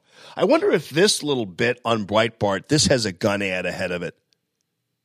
Because this is one of my favorite things about Breitbart and the website and some of the sound they're able to put up is that whenever it involves somebody on the left, there is there's a gun ad in front of it. I don't know why, but I love it. Actually, there was one earlier in the morning I played for you that was from this D.C. protests up there and all the crazies from Antifa and stuff. And they had and Black Lives Matter. Boy, Black Lives Matter and Antifa, if you're a liberal, you're hoping these people don't keep this stuff up through November 18, or that whole blue wave thing is going to be way, way pushed down the rung here, because these people aren't helping you. They're just not. They're not Antifa and Black Lives Matter yelling at police and talking about how they want to kill President Trump and drag him around like Gaddafi. That's not really warming middle America up to your movement. It just is not. And unfortunately for you, they're associating these people with your party. And a lot of it has to do with the fact that members of your party who are up on the higher up aren't saying anything about this. They're not coming out and refuting this. And again, I want to be fair because I don't hold, for instance, my mother, who happens to be a liberal. She's not responsible for what they're doing up in D.C. or any relative of mine who happens to be liberal. It's not their fault what's going on up there. I don't fault them for that. Unfortunately, other people aren't so generous to those on the right. I'm not talking about my family, but other people who are liberal seemingly hold me and you responsible for everything that comes out of President Trump's mouth, hold us responsible for these invented and made up allegations of racism and bigotry and misogyny and xenophobia and all that kind of stuff, to the point where if I say I voted for Trump, you pretty much automatically say I'm a racist, or that I hate Hispanics, or that I love Putin, whatever it happens to be. So, I don't want to be unfair to you folks on the left out there the way you're unfair to us on the right. But let's face it, we're watching what's going on up there in D.C. with these Antifa things and Black Lives Matter yelling at police when they know that the police aren't the problem. They're yelling at the police from the comfort of their coddled little D.C. street. So they're standing in front of the Starbucks as the church bells ring around them. But I guarantee you, these same people, these Black Lives Matter people, aren't doing this on the west side of Chicago or the south side of Chicago, where blacks are killing black people, not the police. Blacks are. Other black people are. So I'd love to see Mr. Red Handkerchief yelling at the cop take his act to the street corner in the west side of Chicago and see how long he lasts there. They won't do it because they're too scared to go there. They're too scared to go into the places where the source of the real problem is. Anyway, this is Nancy Pelosi. I wonder if I'm hoping. I'm going to push the button and hope that there is a gun ad in front of this. Let's see. To the thousands of you who told us you wanted the XDS Mod 2 at 9mm, rest easy. Oh, there is. We heard you loud and clear. Springfield Armory. I love it. I love the line. I don't think it's really what happened. Hold on, before we get to her. I don't think it's really. I don't think they mean this, but I think they do. But something Trump's capacity is one of the lines there, and they managed to fit like Trump in there, which is great. I'm gonna play that again. I wonder if I can do that. Hold on, see if I can play that again. I love it when they do this.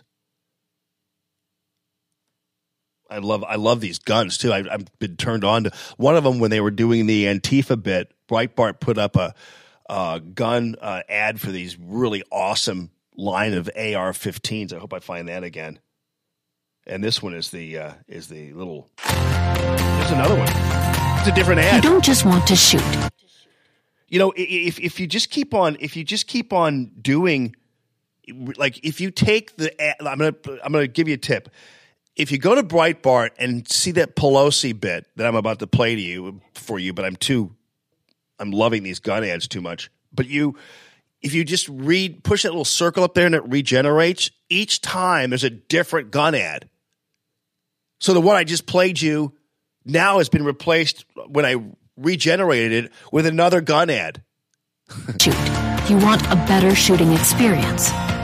That's why we cover the new Syntec bullet with a high-performance total synthetic jacket.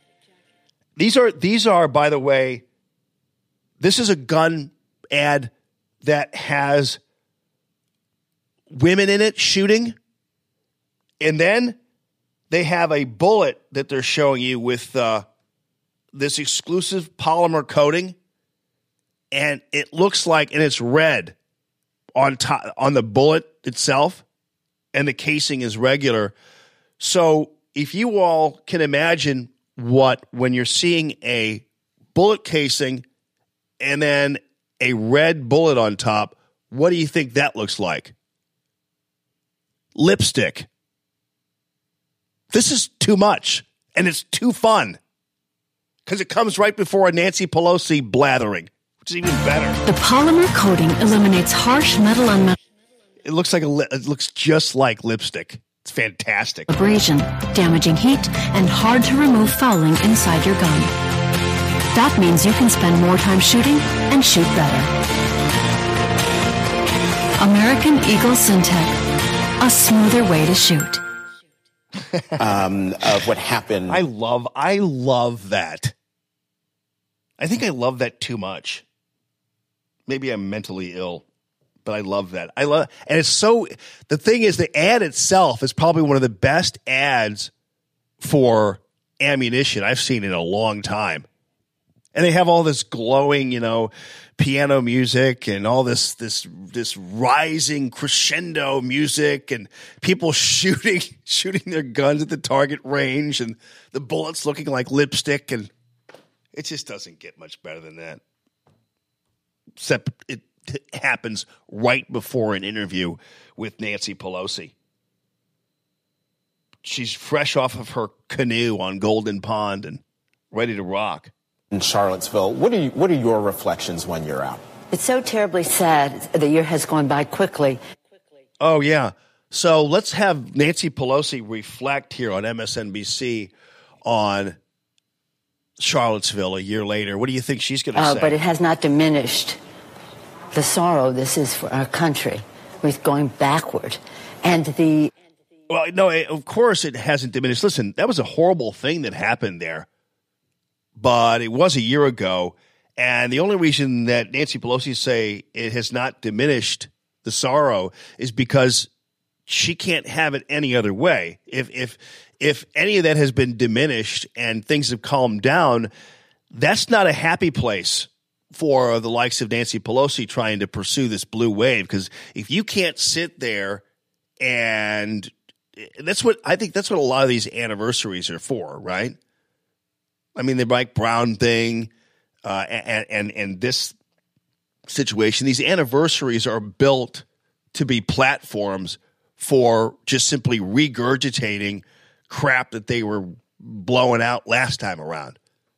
So the anniversary of Charlottesville, that anniversary is only designed so that Nancy Pelosi and others can creak out of their coffins and call President Trump a racist and remind everybody what the president said afterwards. Some of these are good people. Remember that whole thing? And some of them actually were. President Trump was absolutely right about what he said. But nonetheless, that's what these anniversaries are for. And now let us reflect, and they'll have a whole half hour on what happened a year ago because they want to make sure that you don't forget. Remember now, President Trump's a racist, and we're going backwards. Pretty soon, there'll be fire hoses spraying black people against the walls in the United States of America. President, with all of his statements, he's the master of the dog whistle. Everything that he has done, whether it's taking babies out of the arms of their moms. This is an orgy of blathering on the part of Nancy Pelosi. She's managed to fit in dog whistle and grabbing babies out of the arms of people, all in about 10 seconds there. This is only 26 seconds into a 9-minute interview. I feel like I want to immerse myself in this, and I feel like I'm taking a trip through the journey of a twisted brain. There's issues that relate to health care in our country, access to services, and the rest it's his whole thing is make America white again. That's it. Yeah. I'm trying to figure out how that what was the trajectory of that sentence right there. What was that? Because I think she managed to fit in the dog whistle, the grabbing babies out of the arms, and then the health care access, and then make America white again. See if I can. Their moms, whether it's issues. And this is, and this guy basically this is on Joy Reid, but it's not her. She's on vacation or something.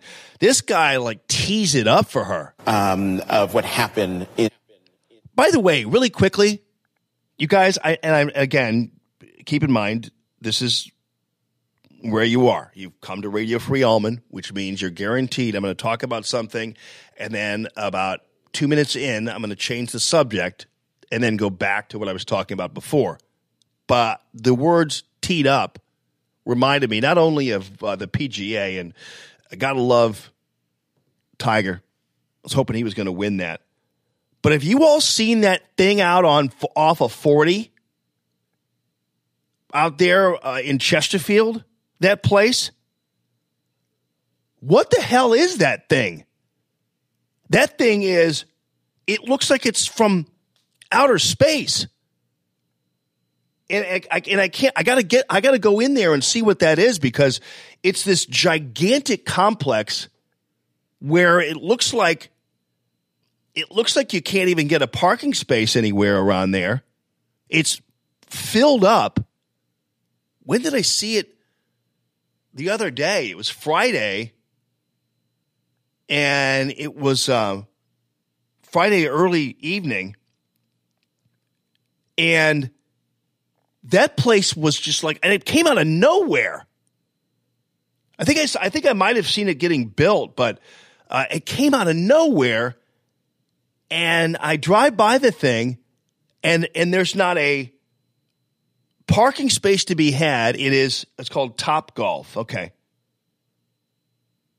And they have like these rooms, like, and so are people sitting there in the rooms, like drinking and then hitting some balls? Is that what they're doing? Wow. 3-story golf tee. That's almost like that's space age right there, that thing. They must be printing money at this place too. Great idea for that area out there. But I saw them building those that thing, but I didn't know what it was. I'm with you on that.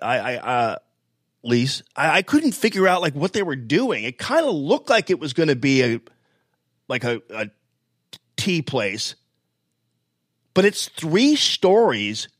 And I tried to, like, I was driving past it, and I tried to look back and see what was going on in those rooms and things. And it looks like there must have been 3,000 people there. Sitting. She didn't see anybody sitting. Well, it looked like it was like, is it a bowling alley also? Huh. Krista says it's ugly as sin. It is. It's crazy. It looks like this. It looks like it's from the Jetsons or Japan. One of those two places. Because Japan is where they stack everything up, you know. And I don't know whether you saw Lost in Translation, that movie. And they had that big building and all these little, and it was just like straight up, and it was all these little karaoke pods that people were in. They just stacked people up there. But that looks pretty cool. So all they have is golf there, or do they have a bowling alley there? Something. There's something else going on other than golf, it looks like, to me. It's crazy. Anyway, that's when I said teed up. That's reminded me of that place. Gotta find out more about that. I would get them to advertise on the show, but looks like they don't want to. Looks like if they tell one more person about it, they won't have any room. You know. Now they're going to beg me not to talk about it. Pay me not to talk about it. Top Golf. That'll be fun. But no, that place is crazy. It looks like it's great. Amy says her guys love it. Yeah. Is it a? It didn't look. It looked like it was like a because it was a Friday night. It's a Friday evening. So clearly, there weren't that many guys who had a pass. it looked like it looked like it was like a party place. Like it looked like it was a place where there were people, you know, it was on a date or something, you know. It looked like there were some chicks there, I think. Because otherwise, every man who had a pass was there. I don't know. But ladies play golf too. There are a lot of ladies at the PGA. Charlottesville. What are your reflections? Speaking of teed up here, so here's Nancy Pelosi getting it teed up for her, and she swings for the fences. It's so terribly sad. The year has gone by quickly, but it has not diminished the sorrow this is for our country. Yes, may I remind you of the sorrow of this country? I just want to let you know that heading into November. I just want to remind you there's sorrow. Backward. And the president, with all of his statements, he's the master of the dog whistle. Yeah, the dog whistle. It's funny how, if you ever see Nancy Pelosi talk sometimes, I don't want to be petty here, but why not? Where she talks and it's almost like she's conducting while she's talking. And she's conducting because she's trying to remember all of her little spots that she has to hit. It's kind of like when you watch the old commercials and it was like, follow the bouncing ball. And then, not old commercials, the cartoons when you were a kid, you know? And they'd have the sing-along cartoons and you'd be told, follow the bouncing ball, everybody. And they'd have a song and the ball would bounce over the word. And that's how you kind of knew what to do. And, but that's what Nancy Pelosi does when she talks, she's conducting. And you guys can see this you can't really see it on the stream, but you can see it on Facebook. So it's the dog whistle pulling babies out of the mother's arms. And then healthcare is not being allowed, and people don't have access to healthcare. And so then he wants to make America white again. And she's trying to remember like what her rap is, it looks like. That he has done, whether it's taking babies out of the arms of their moms, whether it's issues that relate to health care in our country, access to services and the rest, it's his whole thing is make America white again. Boom! So she's just throwing out everything that she can remember she needs to say. It doesn't matter whether it's actually making a cohesive sentence or not. As long as she kind of just throws everything out there, yes, dog whistle, health care, babies out of the arms, make America white again. As long as she remembers all those little things, she can organize them in some disorganized fashion and spew it out. Because that sentence didn't make any sense. I mean, I'm not Mr. Wordsmith and Mr. Amazing locution expert. I'm not incredible in my delivery all the time. I stall. I sometimes hem and haw and do that kind of thing. I get it. But if you listen to her, it's her just basically just trying to take a word here and take a word there. And it's just kind of like a game of jumble for her. Let's see what else she has to say, because it must be as brilliant as the next. And he can say a nice thing today in a tweet, but the fact is his actions speak louder than his words. And every day in the Congress, we have to fight those initiatives. I'm very proud. Yeah, you mean if you say actions speak louder than words, if you have the lowest black unemployment rate in the history of the country, and it occurred 500 days into President Trump's presidency, and you have skyrocketing numbers of Hispanic employment in this country, those are actions, looks like to me. Those are actions. When you talk about reforming the community bank and you're making efforts to do such things, and you are also relaxing regulation and you're creating more jobs, to me, those are actions. And those are actions speaking louder than words. What Nancy Pelosi is doing, those are words, not actions. Dog whistle, racism, healthcare, babies out of the arms. Those are just words that you're just kind of throwing together, but those aren't actions. What has, I hope this guy asks her, what actions have you taken? I hope other House Democrats on different committees who fight those initiatives. And we'll talk about that in a minute, but I'm going to ask you the same question that I asked my previous panel in terms of, we focus a lot on President Trump and what's and his culpability in sort of worsening race relations. But you've been on Capitol Hill for a long time. You've worked with Speaker Ryan. You know Senate Majority Leader Mitch McConnell. Why do you think they haven't spoken up as leaders in the United States against something as pernicious as white supremacy and racism? Okay. That's a tough question, isn't it? Nancy Pelosi, Democrat minority leader, why do you think these white men on the opposite end of your aisle haven't spoken up about white supremacy? So now, exactly what kind of environment does this goofball think that this should be addressed?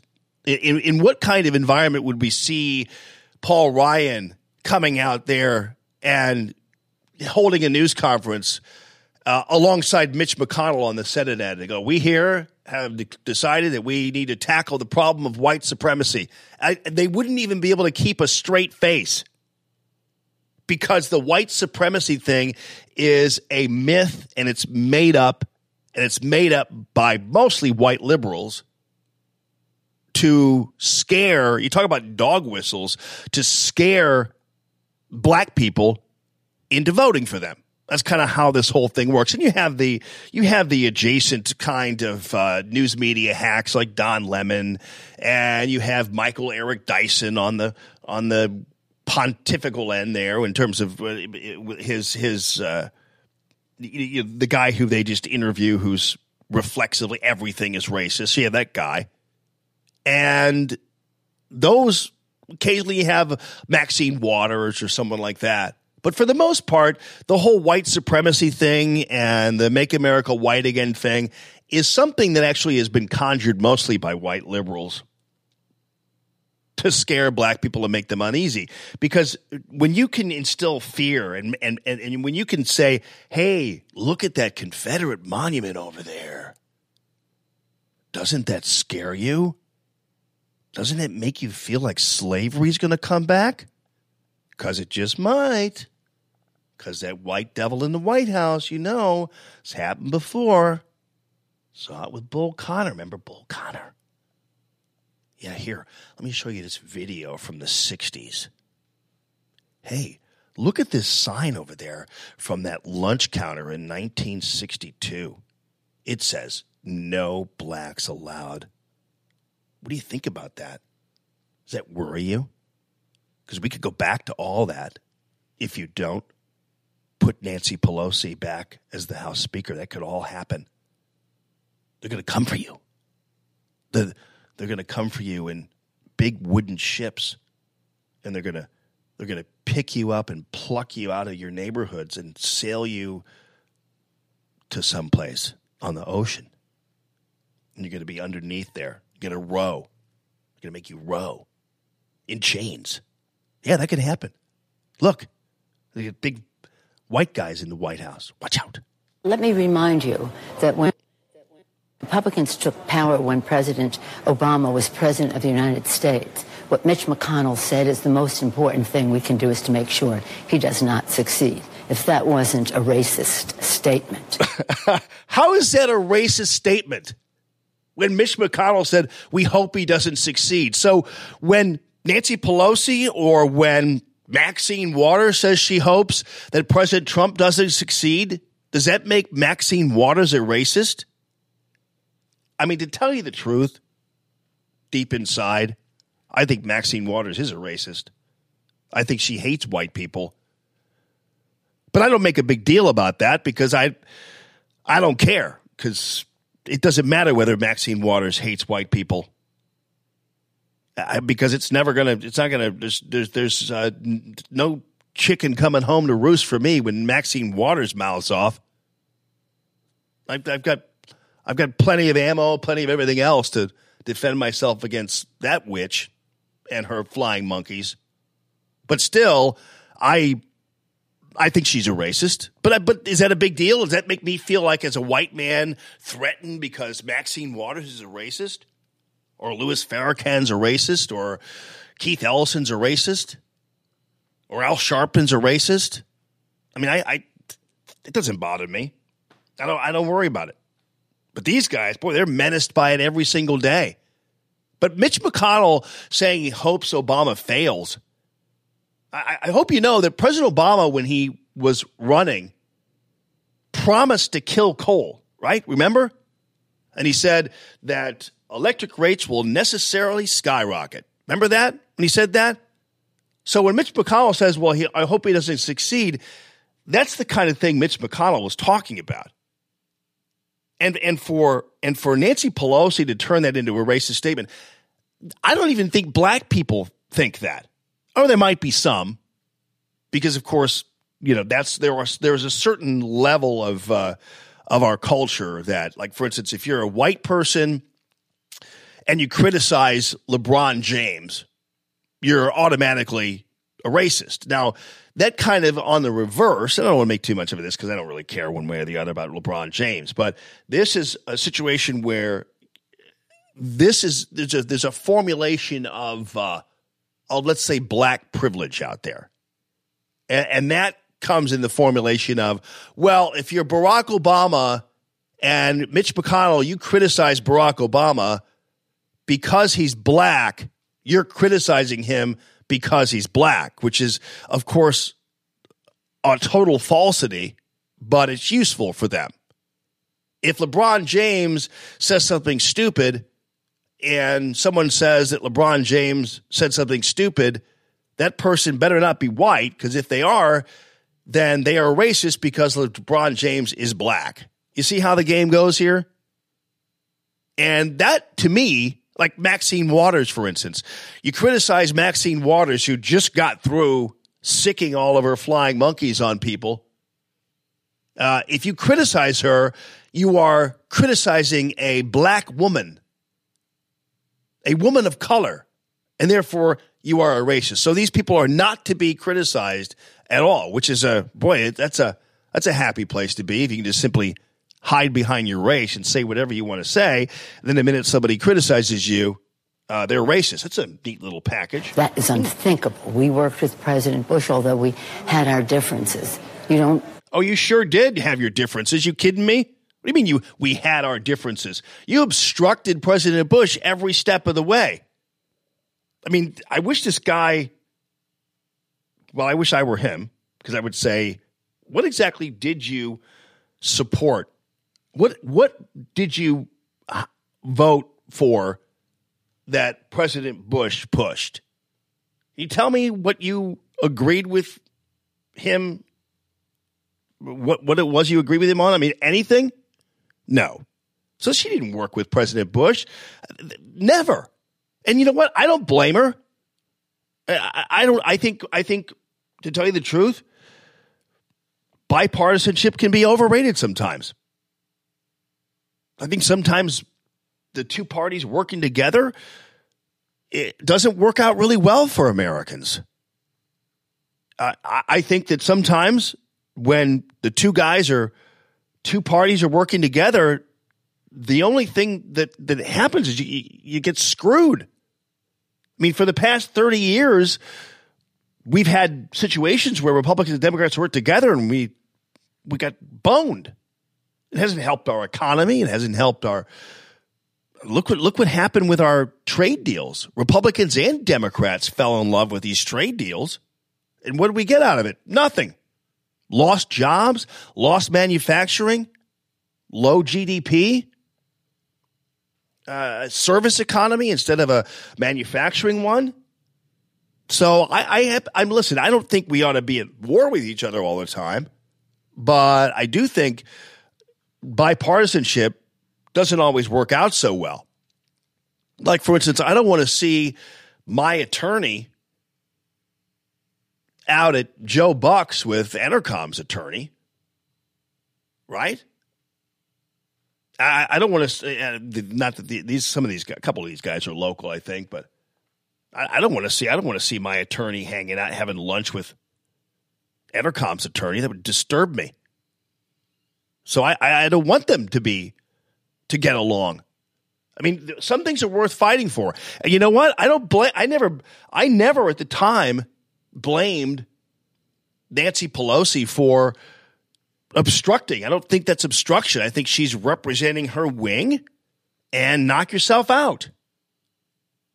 That's like saying, in a Cardinal game that when the Cardinals strike a Cub player out, that the Cardinals are obstructing the Cubs' path to victory. Yeah, you're damn right they are. When Bob Gibson stared somebody down and threw at their throat, you're damn right he was obstructing their path to victory. You think Bob Gibson ever went out there and said anything but, I hope the other team fails? Yeah. I mean, we stand for something. We mean something. And we fight for it. And I don't blame Nancy Pelosi at the time for fighting President Bush all the way. Obviously, I think that she wasn't necessarily successful, but I don't blame her for it because she was representing her people. Go ahead, represent on, but just know the consequences are that you could lose. Now, when it comes to things like the Supreme Court justices and things like that, it's a little different story because presumably these Supreme Court justices, while even though they might be conservative, are not necessarily Republican. And, obviously you have a problem with the liberals have a problem with strict constitutionalists because I think the left likes to politicize our Constitution.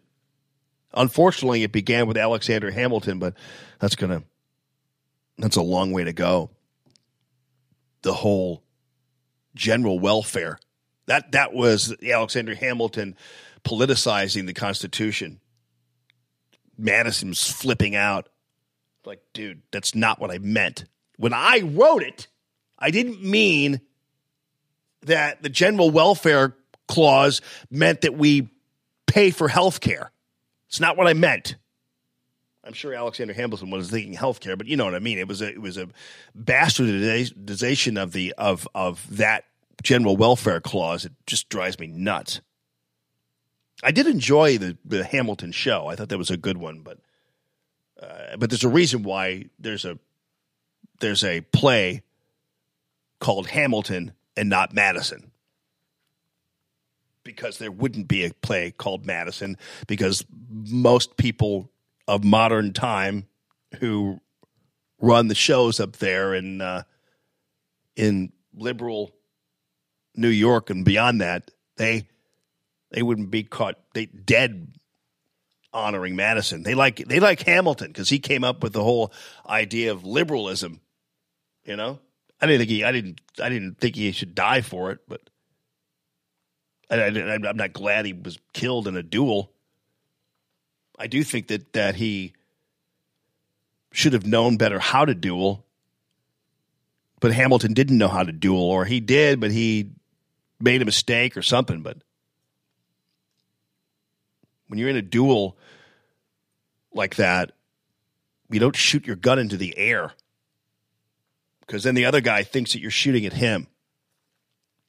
And Aaron Burr thought, because normally in a duel, what you do, well, I don't know. I've never dueled before. But I'm just saying, what I know about duels is when you are dueling, the idea is to shoot into the ground.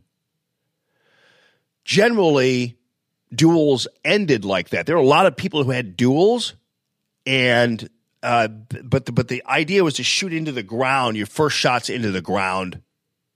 Normally, and then that's it. It's just whether or not you actually reached to the point of the duel that usually mattered. Like if you didn't want a duel, then you were like disgraced and whatever else because you just offended somebody. And then they say, I challenge you to a duel. It's like, no, I don't want to do that. Then you're a big puss, and that's your legacy. But generally, when you say, okay, yeah, all right, then you'd have an agreement, and you just shoot into the ground. And based on what I've been able to ascertain through my study of the Aaron Burr-Alexander Hamilton duel, is that Alexander Hamilton, the whole waste my shot thing, well, he was supposed to shoot it. He shot into the air. And Aaron Burr's like, that dude's shooting at me, or at least took advantage of that as an excuse to claim that Hamilton was shooting at him, and so he shot him. So that worked. But had Hamilton shot into the ground, there's a chance that he'd still be alive today. He'd be 400 and 700 years old, 407 years old. I don't know. But no, he would not. That wouldn't have ended that way. But can't shoot into the air. It either is deceiving the person into thinking you're shooting at them, or it provides them an avenue to claim you were, and they'll shoot you.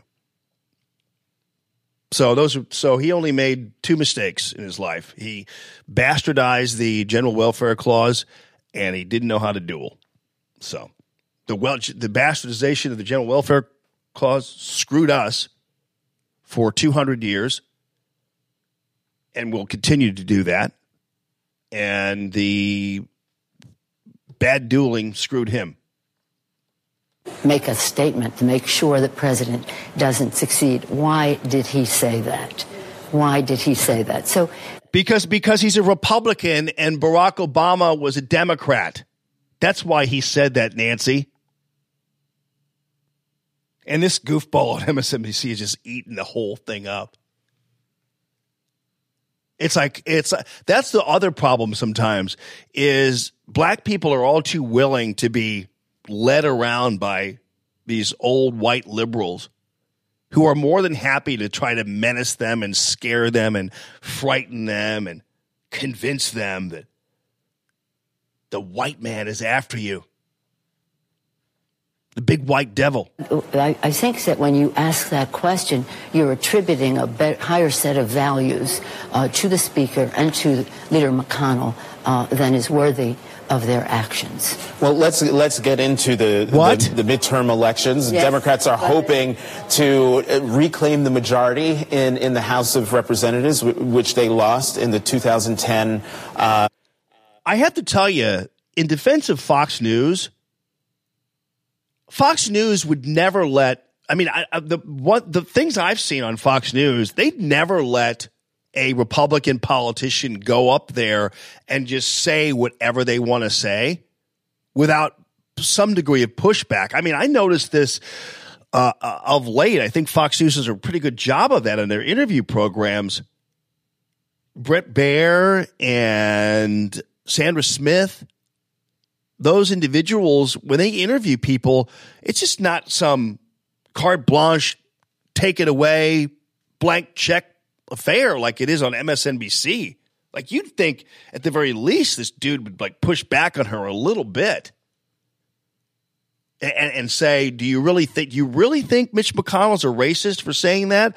Or do you think it's just because he's a Republican? And I mean, it just at least ask the question, even if you don't really want to hear the answer. At least ask the question. I think Fox News does a pretty good job of doing that. MSNBC, for whatever reason, just kind of let them. These people just run their mouths. I mean, have some respect for yourself, elections. At least, dude. There are a lot of people out there, particularly Democrats, who are saying the Democrats have no message. The Democrats, they don't know what they're for. They don't. And he's saying that because he doesn't believe it. And so he's trying to get Nancy Pelosi. This is a friendly interview here. And so he's like, yeah, Democrats don't have a message. And fact is, they don't have a message. I mean, so far I've heard from Nancy Pelosi that her message is that Mitch McConnell was a racist 10 years ago. Or let's say 8 years ago. Whatever it happens to be. Like, really? You remember Mitch McConnell said that about Barack Obama a long time ago, little boy. That was a long time ago, but the legacy of that statement still remains. And you're someday going to be sold to another plantation. That's going to happen to you if you don't remove the big white devil. But no, I mean, that's the sum total of their message. They have to still go back to Charlottesville just to grab that little nugget, like the anniversary of Charlottesville. I wish we could commemorate the anniversary of Charlottesville every day. Yeah, you would, because that's what you would do. They're against President Trump, but they don't know what they're for. Is that a true statement? And if it's not, what are Democrats for? Democrats are for the people. That's a good question. What does that mean? Democrats are for the people. I mean, and you know what? This guy's getting good here. Well, if we're for the people, what does that mean? Good for you, buddy. The people. It means we are for the people, having lower health care costs, reducing the cost of prescription drugs. Democrats are for bigger paychecks by building the infrastructure of America, creating good-paying jobs. You mean like the WPA? Because we don't need that. We don't need to put people to work filling potholes anymore, Nancy. We've got a budding GDP at 4.1%. Manufacturing is back. These are real jobs. So Pelosi's back to telling us right in front of our eyes, we're watching a 4.1 GDP, right? We're watching jobs coming back to America. We're watching manufacturing coming back. We're watching coal plants firing up again at levels they weren't firing up before. We're seeing. Have you guys seen the story? Before I'm not going to get too far off the grain here, but did you see the story about the oil boom down in Texas and Louisiana? There are guys going down. There are these oil rush camps down there now. Have you seen those stories where they've got these temporary housing places where guys have been like leaving their families for a week or two at a time, going down there and making a buttload of money in the oil fields down there. Have you seen that? I mean, because right now our oil production is at an all-time high. And Nancy Pelosi's still talking about going, and we're going to go. We need to put people to work and build bridges and fill potholes. We need more orange cones. Those worked. Yeah, you remember the Obama cones? Yeah, every time you turned around, it's like, oh, there's another Obama cone. People just being put to work for just busying themselves. Here, put on this orange vest and hold this slow sign for me. And that's the sum total of their economy. Where does my iPad stop when I least need it to? Take glassing to a higher level with the signature HD spotting scope from Burris. Save time and boot leather by finding and evaluating trophy animals from a mountain away. Scope. The 20 to 60 times magnification, 85 millimeter objective, and HD lenses deliver the clearest picture at any distance. Integrated mounts provide fast and easy target acquisition with the Fastfire red dot sight. Burris, find what matters. Yeah, that's the third ad you had before Nancy Pelosi. I lost because my iPad regenerated for some reason. Why it does that? It's Apple helping me again, I guess.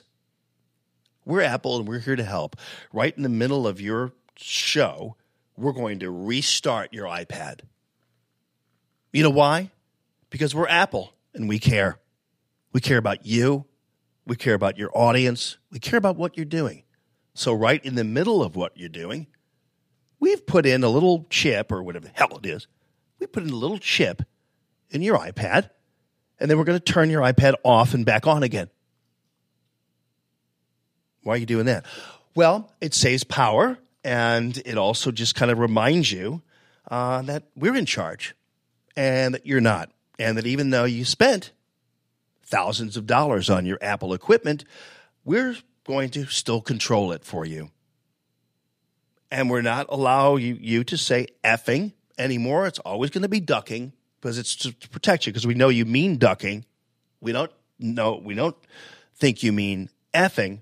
So we're just going to make that correction for you if you don't mind. Oh, sure, Apple. Thank you. And don't forget, in the middle of your Nancy Pelosi rant, which we think is pretty good, we're going to restart your iPad and you're going to have to start it all over again. Well, you know what? The benefit to that is I get to see my third gun ad right before Nancy Pelosi and MSNBC. Let me see. And Hakeem Jeffries, who honchoed all the Democrats are for bigger paychecks by building the infrastructure of America, creating good-paying jobs.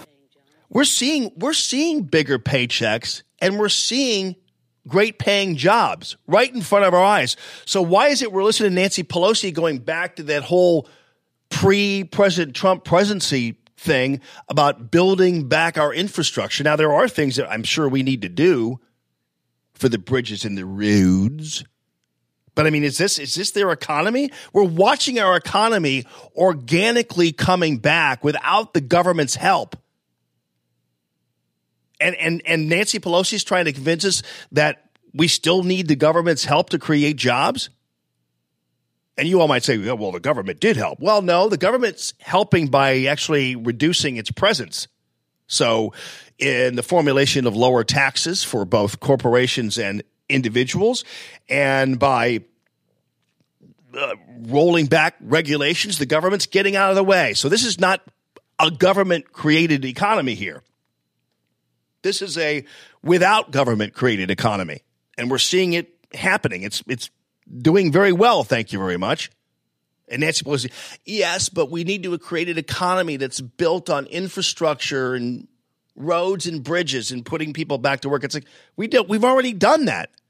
In fact, the first 500 days of the great white devil's reign in the White House, we've managed to do pretty well. Thank you very much. Again, Democrats are for making government work by reducing the role of big, dark money in politics.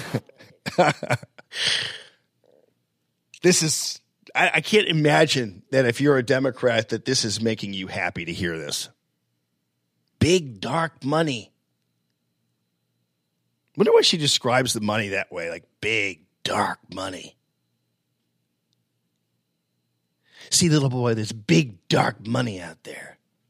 And eventually it's going to come in a boat, take you away, rip you from your mother's arms, even though you're not a baby. Going to rip you from your mother's arms and then shackle you and make you row. And then when you get to wherever we're taking you, you're not going to be able to eat at the same lunch counter or vote. Yeah. So you better put me back in office so that I can have all of your friends building bridges again, fixing roads, fixing those potholes. All of these are connected because the culture of corruption, cronyism, and incompetence that is prevalent in this. See, she's conducting again. So you can tell that she's trying to remember like all these things that she's needing to bring up, and so she's doing the follow the bouncing ball with her hand. She's conducting again. In this administration, I mean, listen, like Kaysen, when he talks, he's waving his arms. Oh, you got to be kidding me! President Trump's going to go to jail. We're all going to go into a van and go follow him and visit him in federal prison. That's not conducting. That's just him getting crazy.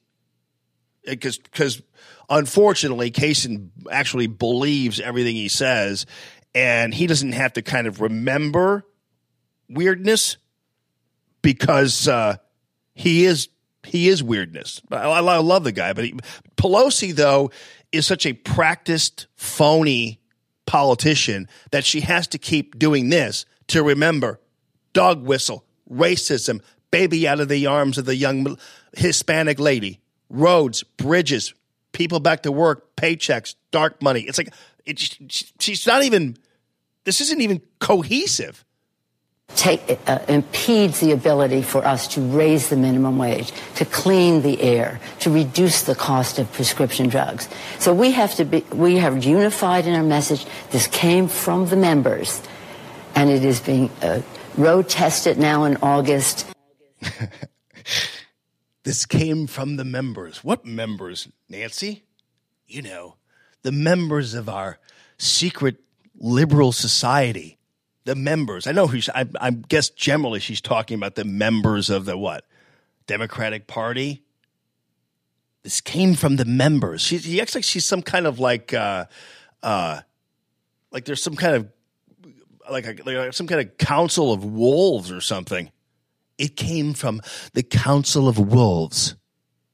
That's where we go. We go on top of a mountain, and we came from the Council of Wolves, and the lead wolf told us that that's what we're going to do, little boy, to keep you from becoming a slave again.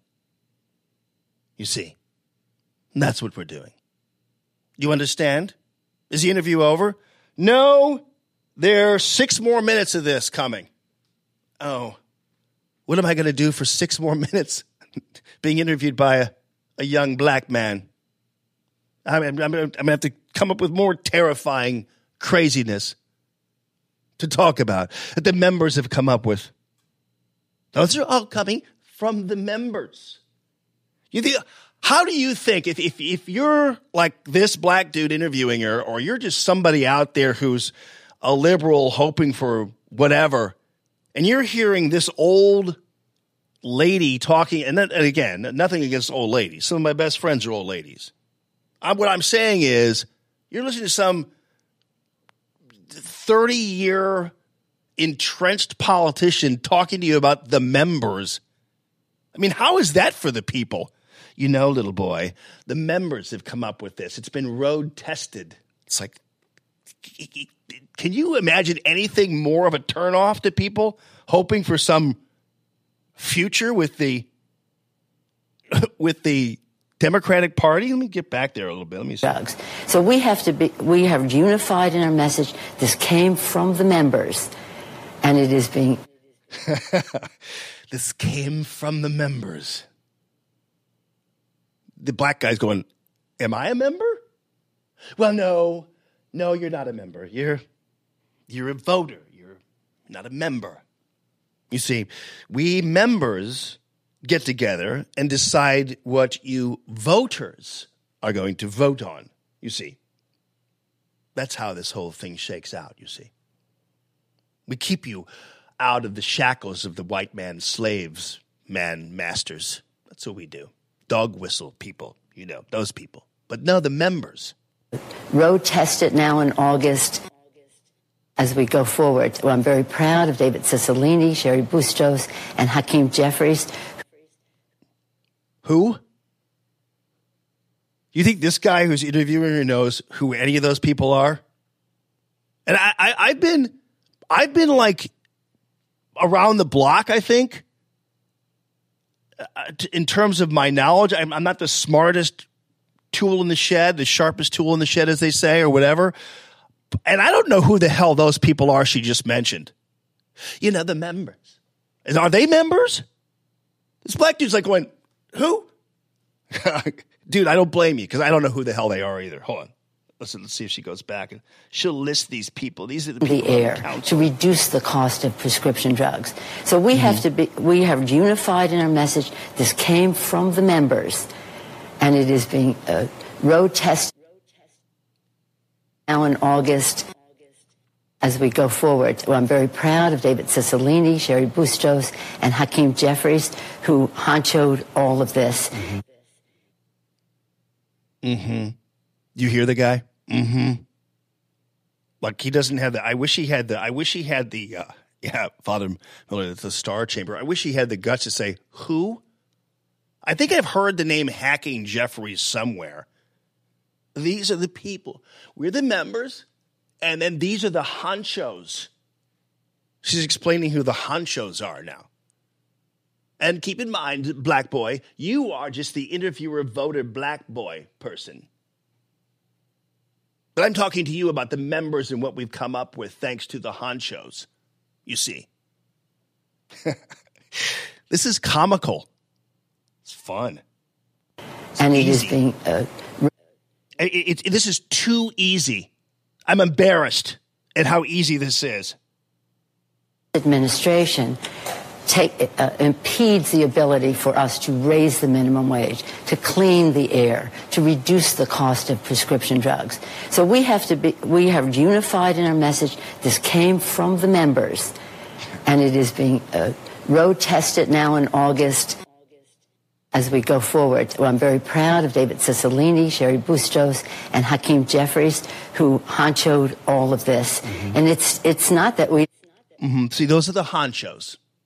I'm trying to get this straight. So you're the black MSNBC interviewer fill-in for Joy Reid. I am Nancy Pelosi, and I am part of the memberhood. We're members.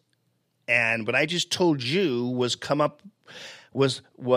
derived and created by the honchos, who would be Sherry Bustos, Dudos, and Hakeem Jeffries. I'd like to thank them for all of their hard work. The honchos. Those are the honchos. So far we have a nice little caste system that's been developed in the Democratic Party. You have the members. You have the black fill-in MSNBC interviewers. And the honchos. Hakeem Jeffries. I thought it was hacking. I don't know who those people are. Matt does. Matt, you know who all three of those people are, don't you? No, he doesn't know. Nobody knows. No, what we stand for is how do we convey the message? And every day we have a fight. What we have to do is brag about it more. I was with Congressman Nita Lowey, our top Democrat on the end. Who? Who is that? I've never heard of that person. I guarantee you this guy hasn't either, although he's probably more familiar with Democrats than I am. But I guarantee you that dude doesn't know who that is. Who she keeps dropping all these... the message. And every day we have a fight. What we have to do is brag about it more. I was with Congressman Nita Lowey, our top Democrat on the Appropriations Committee yesterday, and we were talking about... What? I mean, this is a... I don't. This is the top Democrat on the appropriations. Maybe coming up by the like what? Like 40 times in the last appropriations bill, the Democrats had to fight back some nasty stuff the Republicans had in there that undermined our role to meet the needs of the American people. Whether it's the air our children breathe, the education that they are entitled to. By the way, do children breathe different air than I do? Because I'm trying to figure out, is there some other concern about the air children breathe as opposed to the air that I breathe? No, we're trying to protect the air that children breathe. What about the air that I breathe? Well, we'll get around to that, but for now, it's about the children. And then the air that black people breathe. We'll have to make sure that the air from... She might as well just say that. We're trying to protect the air and clean the air that black people breathe. And then we'll clean the water that Hispanic people drink. We'll work things out with the committee of honchos. Hakeem Jeffries, Nancy Buchachupa-Hoops, and Baji Chibukajipuch. And then, of course, don't forget Baji Didi, who is on the Appropriations Committee. She'll be handling all the rest of the things. You just sit there and look at me while I talk on MSNBC. You be a good boy.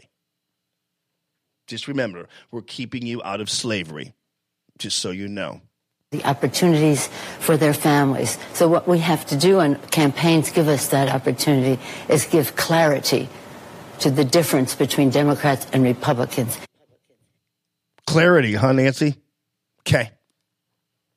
It's vast. You only need look at the budget.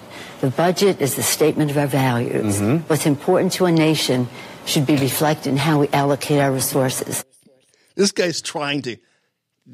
whoever this interviewer is, he's trying to escape, and he can't. Because he knows he has, let's see, this is 4:35. He's got 5 more minutes of this. 5 more minutes. What do the Republicans do? They have a scam, a tax scam that gives takes us $2 trillion in debt. You mean this, the tax scam that has created a 4.1% GDP?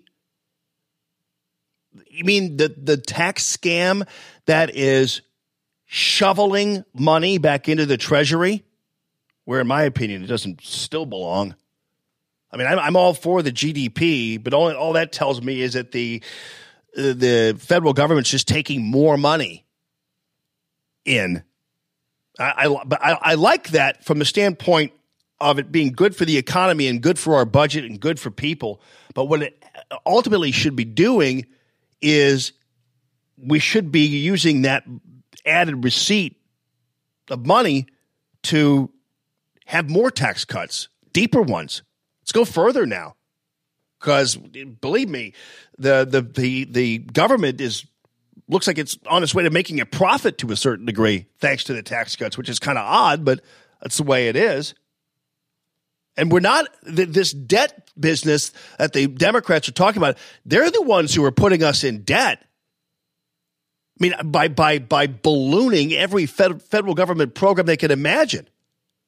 From our children's future, putting us deeply in debt, and then the president comes out with a budget that says we're going to take $2 trillion from Medicare and Medicaid.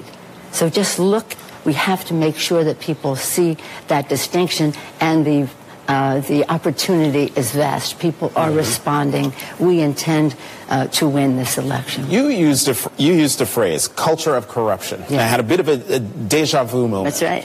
Because can't wait for this one. Now, it's too bad.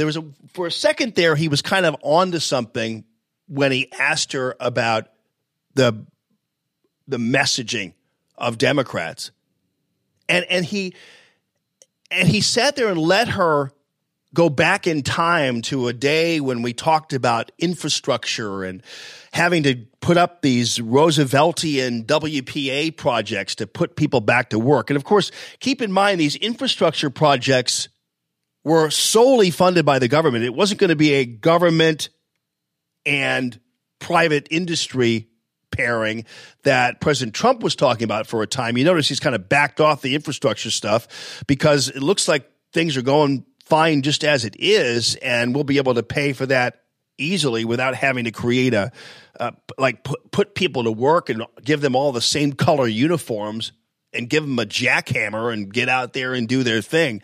Doesn't have to happen anymore.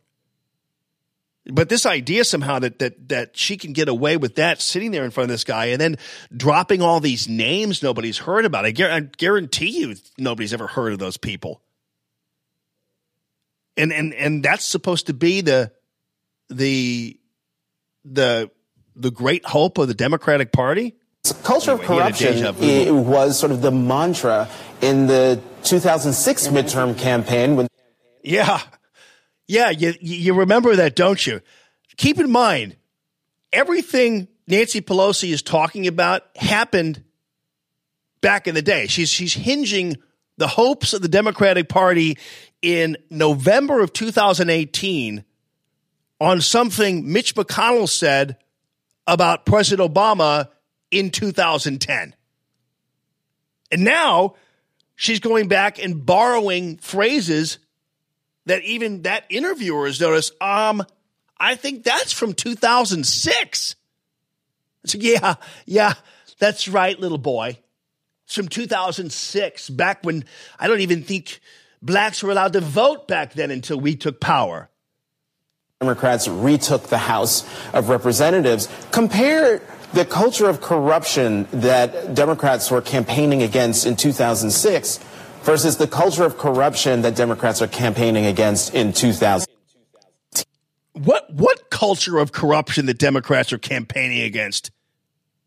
You mean the corruption of the FBI higher echelon, the corruption of the NSA, the corruption of the media? Where is the government corruption we're seeing right now?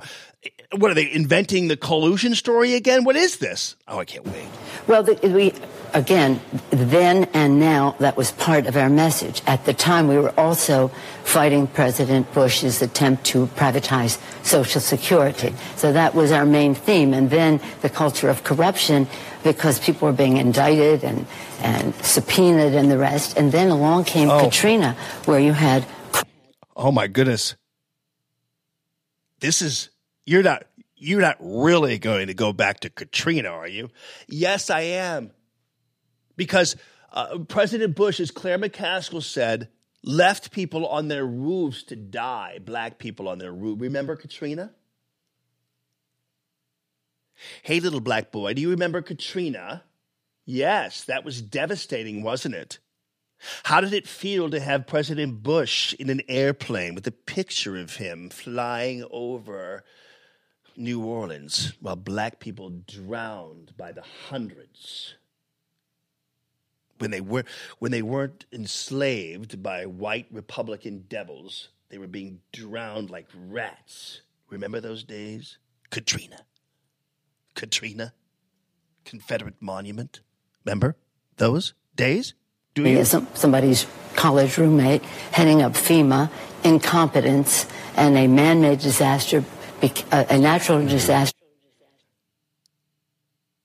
We're going back. What is his name? Brown? Good job, Brownie. That guy? What is it? A trip through memory lane with Nancy Pelosi. Oh, I remember those days. Oh, yes. When the guy from FEMA, she's now, see, if we keep bringing up that man from FEMA who was somebody's college roommate drowning black cherubs in New Orleans, for sure there would be a blue wave in November. Of course. Became exacerbated as a man-made disaster, and the president's numbers went down. We won the election. In this case, it's a very similar situation. Oh, it is it? Can't wait to hear of this similar situation to Katrina and the man from FEMA and black people drowning like rats. Except it's so much more into the executive branch. President Trump's cabinet and the rest. And every day, that culture of corruption, cronyism, and incompetence stands in the way of stopping the pollution of air. In fact... You guys heard that, right? That the president's cabinet, and on, is stopping us from helping the pollution of the air. Let me go back, and that was so and every surprising. Day that became exacerbated as a man-made disaster, and the president's numbers went down. We won the election. In this case, it's a very similar situation, except it's so much more into the executive branch.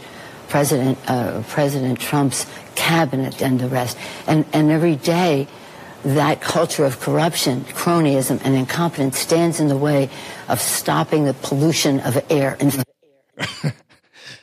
The air that black children breathe, you see, Black Boy on MSNBC. The cabinet, all the people in the cabinet are preventing us from doing something about the air that black children breathe, you see. Promoting it. The water our kids drink, safety of the food they eat. What is this? I mean, so let me get this straight, Nancy. I'm trying to figure this out here. So and these guys, I don't know what they're doing here, but this is like the biggest waste of time. These guys are just like, she's just like filibustering. And she's probably wishes this were like some other network where they had time limitations. How much longer is this interview going to go, young man? That's what you get the sense that she's like begging for some release from this interview. Stopping. Let me go back here. Numbers went down. We won the election. In this case, it's a very similar situation, except it's so much more into the executive branch. President Trump's cabinet and the rest.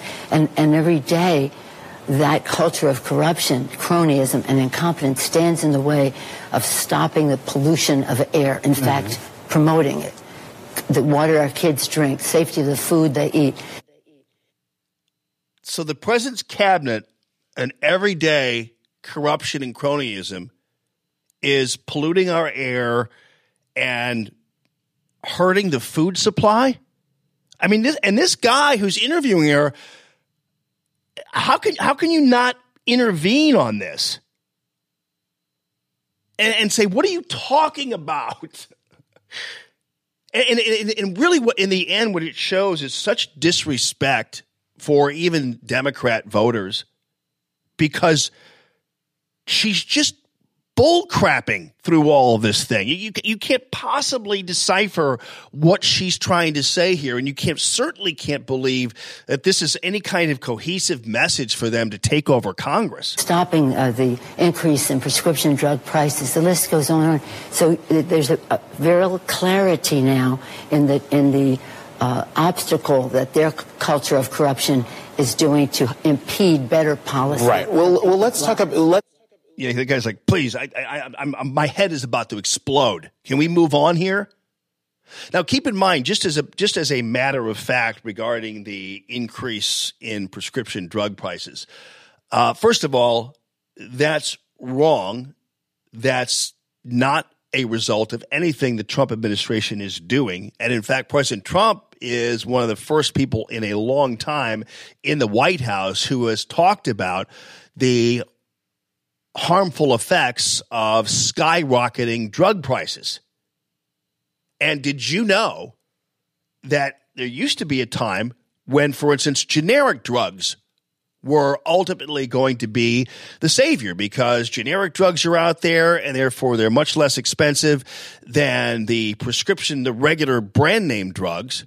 And so then the generic drugs would be great. When generic drugs hit the market, it was fantastic because you're able to get a different price on a drug that would have the same effects as the name brand drug. So Pfizer would be $100 more expensive than generic drug would be. And that was perfect until President Obama came along.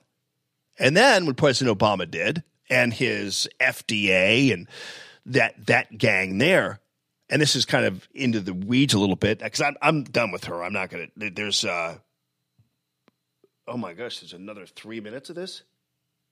This has been an eternity. But anyway, they decided that they were going to change the way these generic drug makers applied for their permits to do the drugs, make the drugs.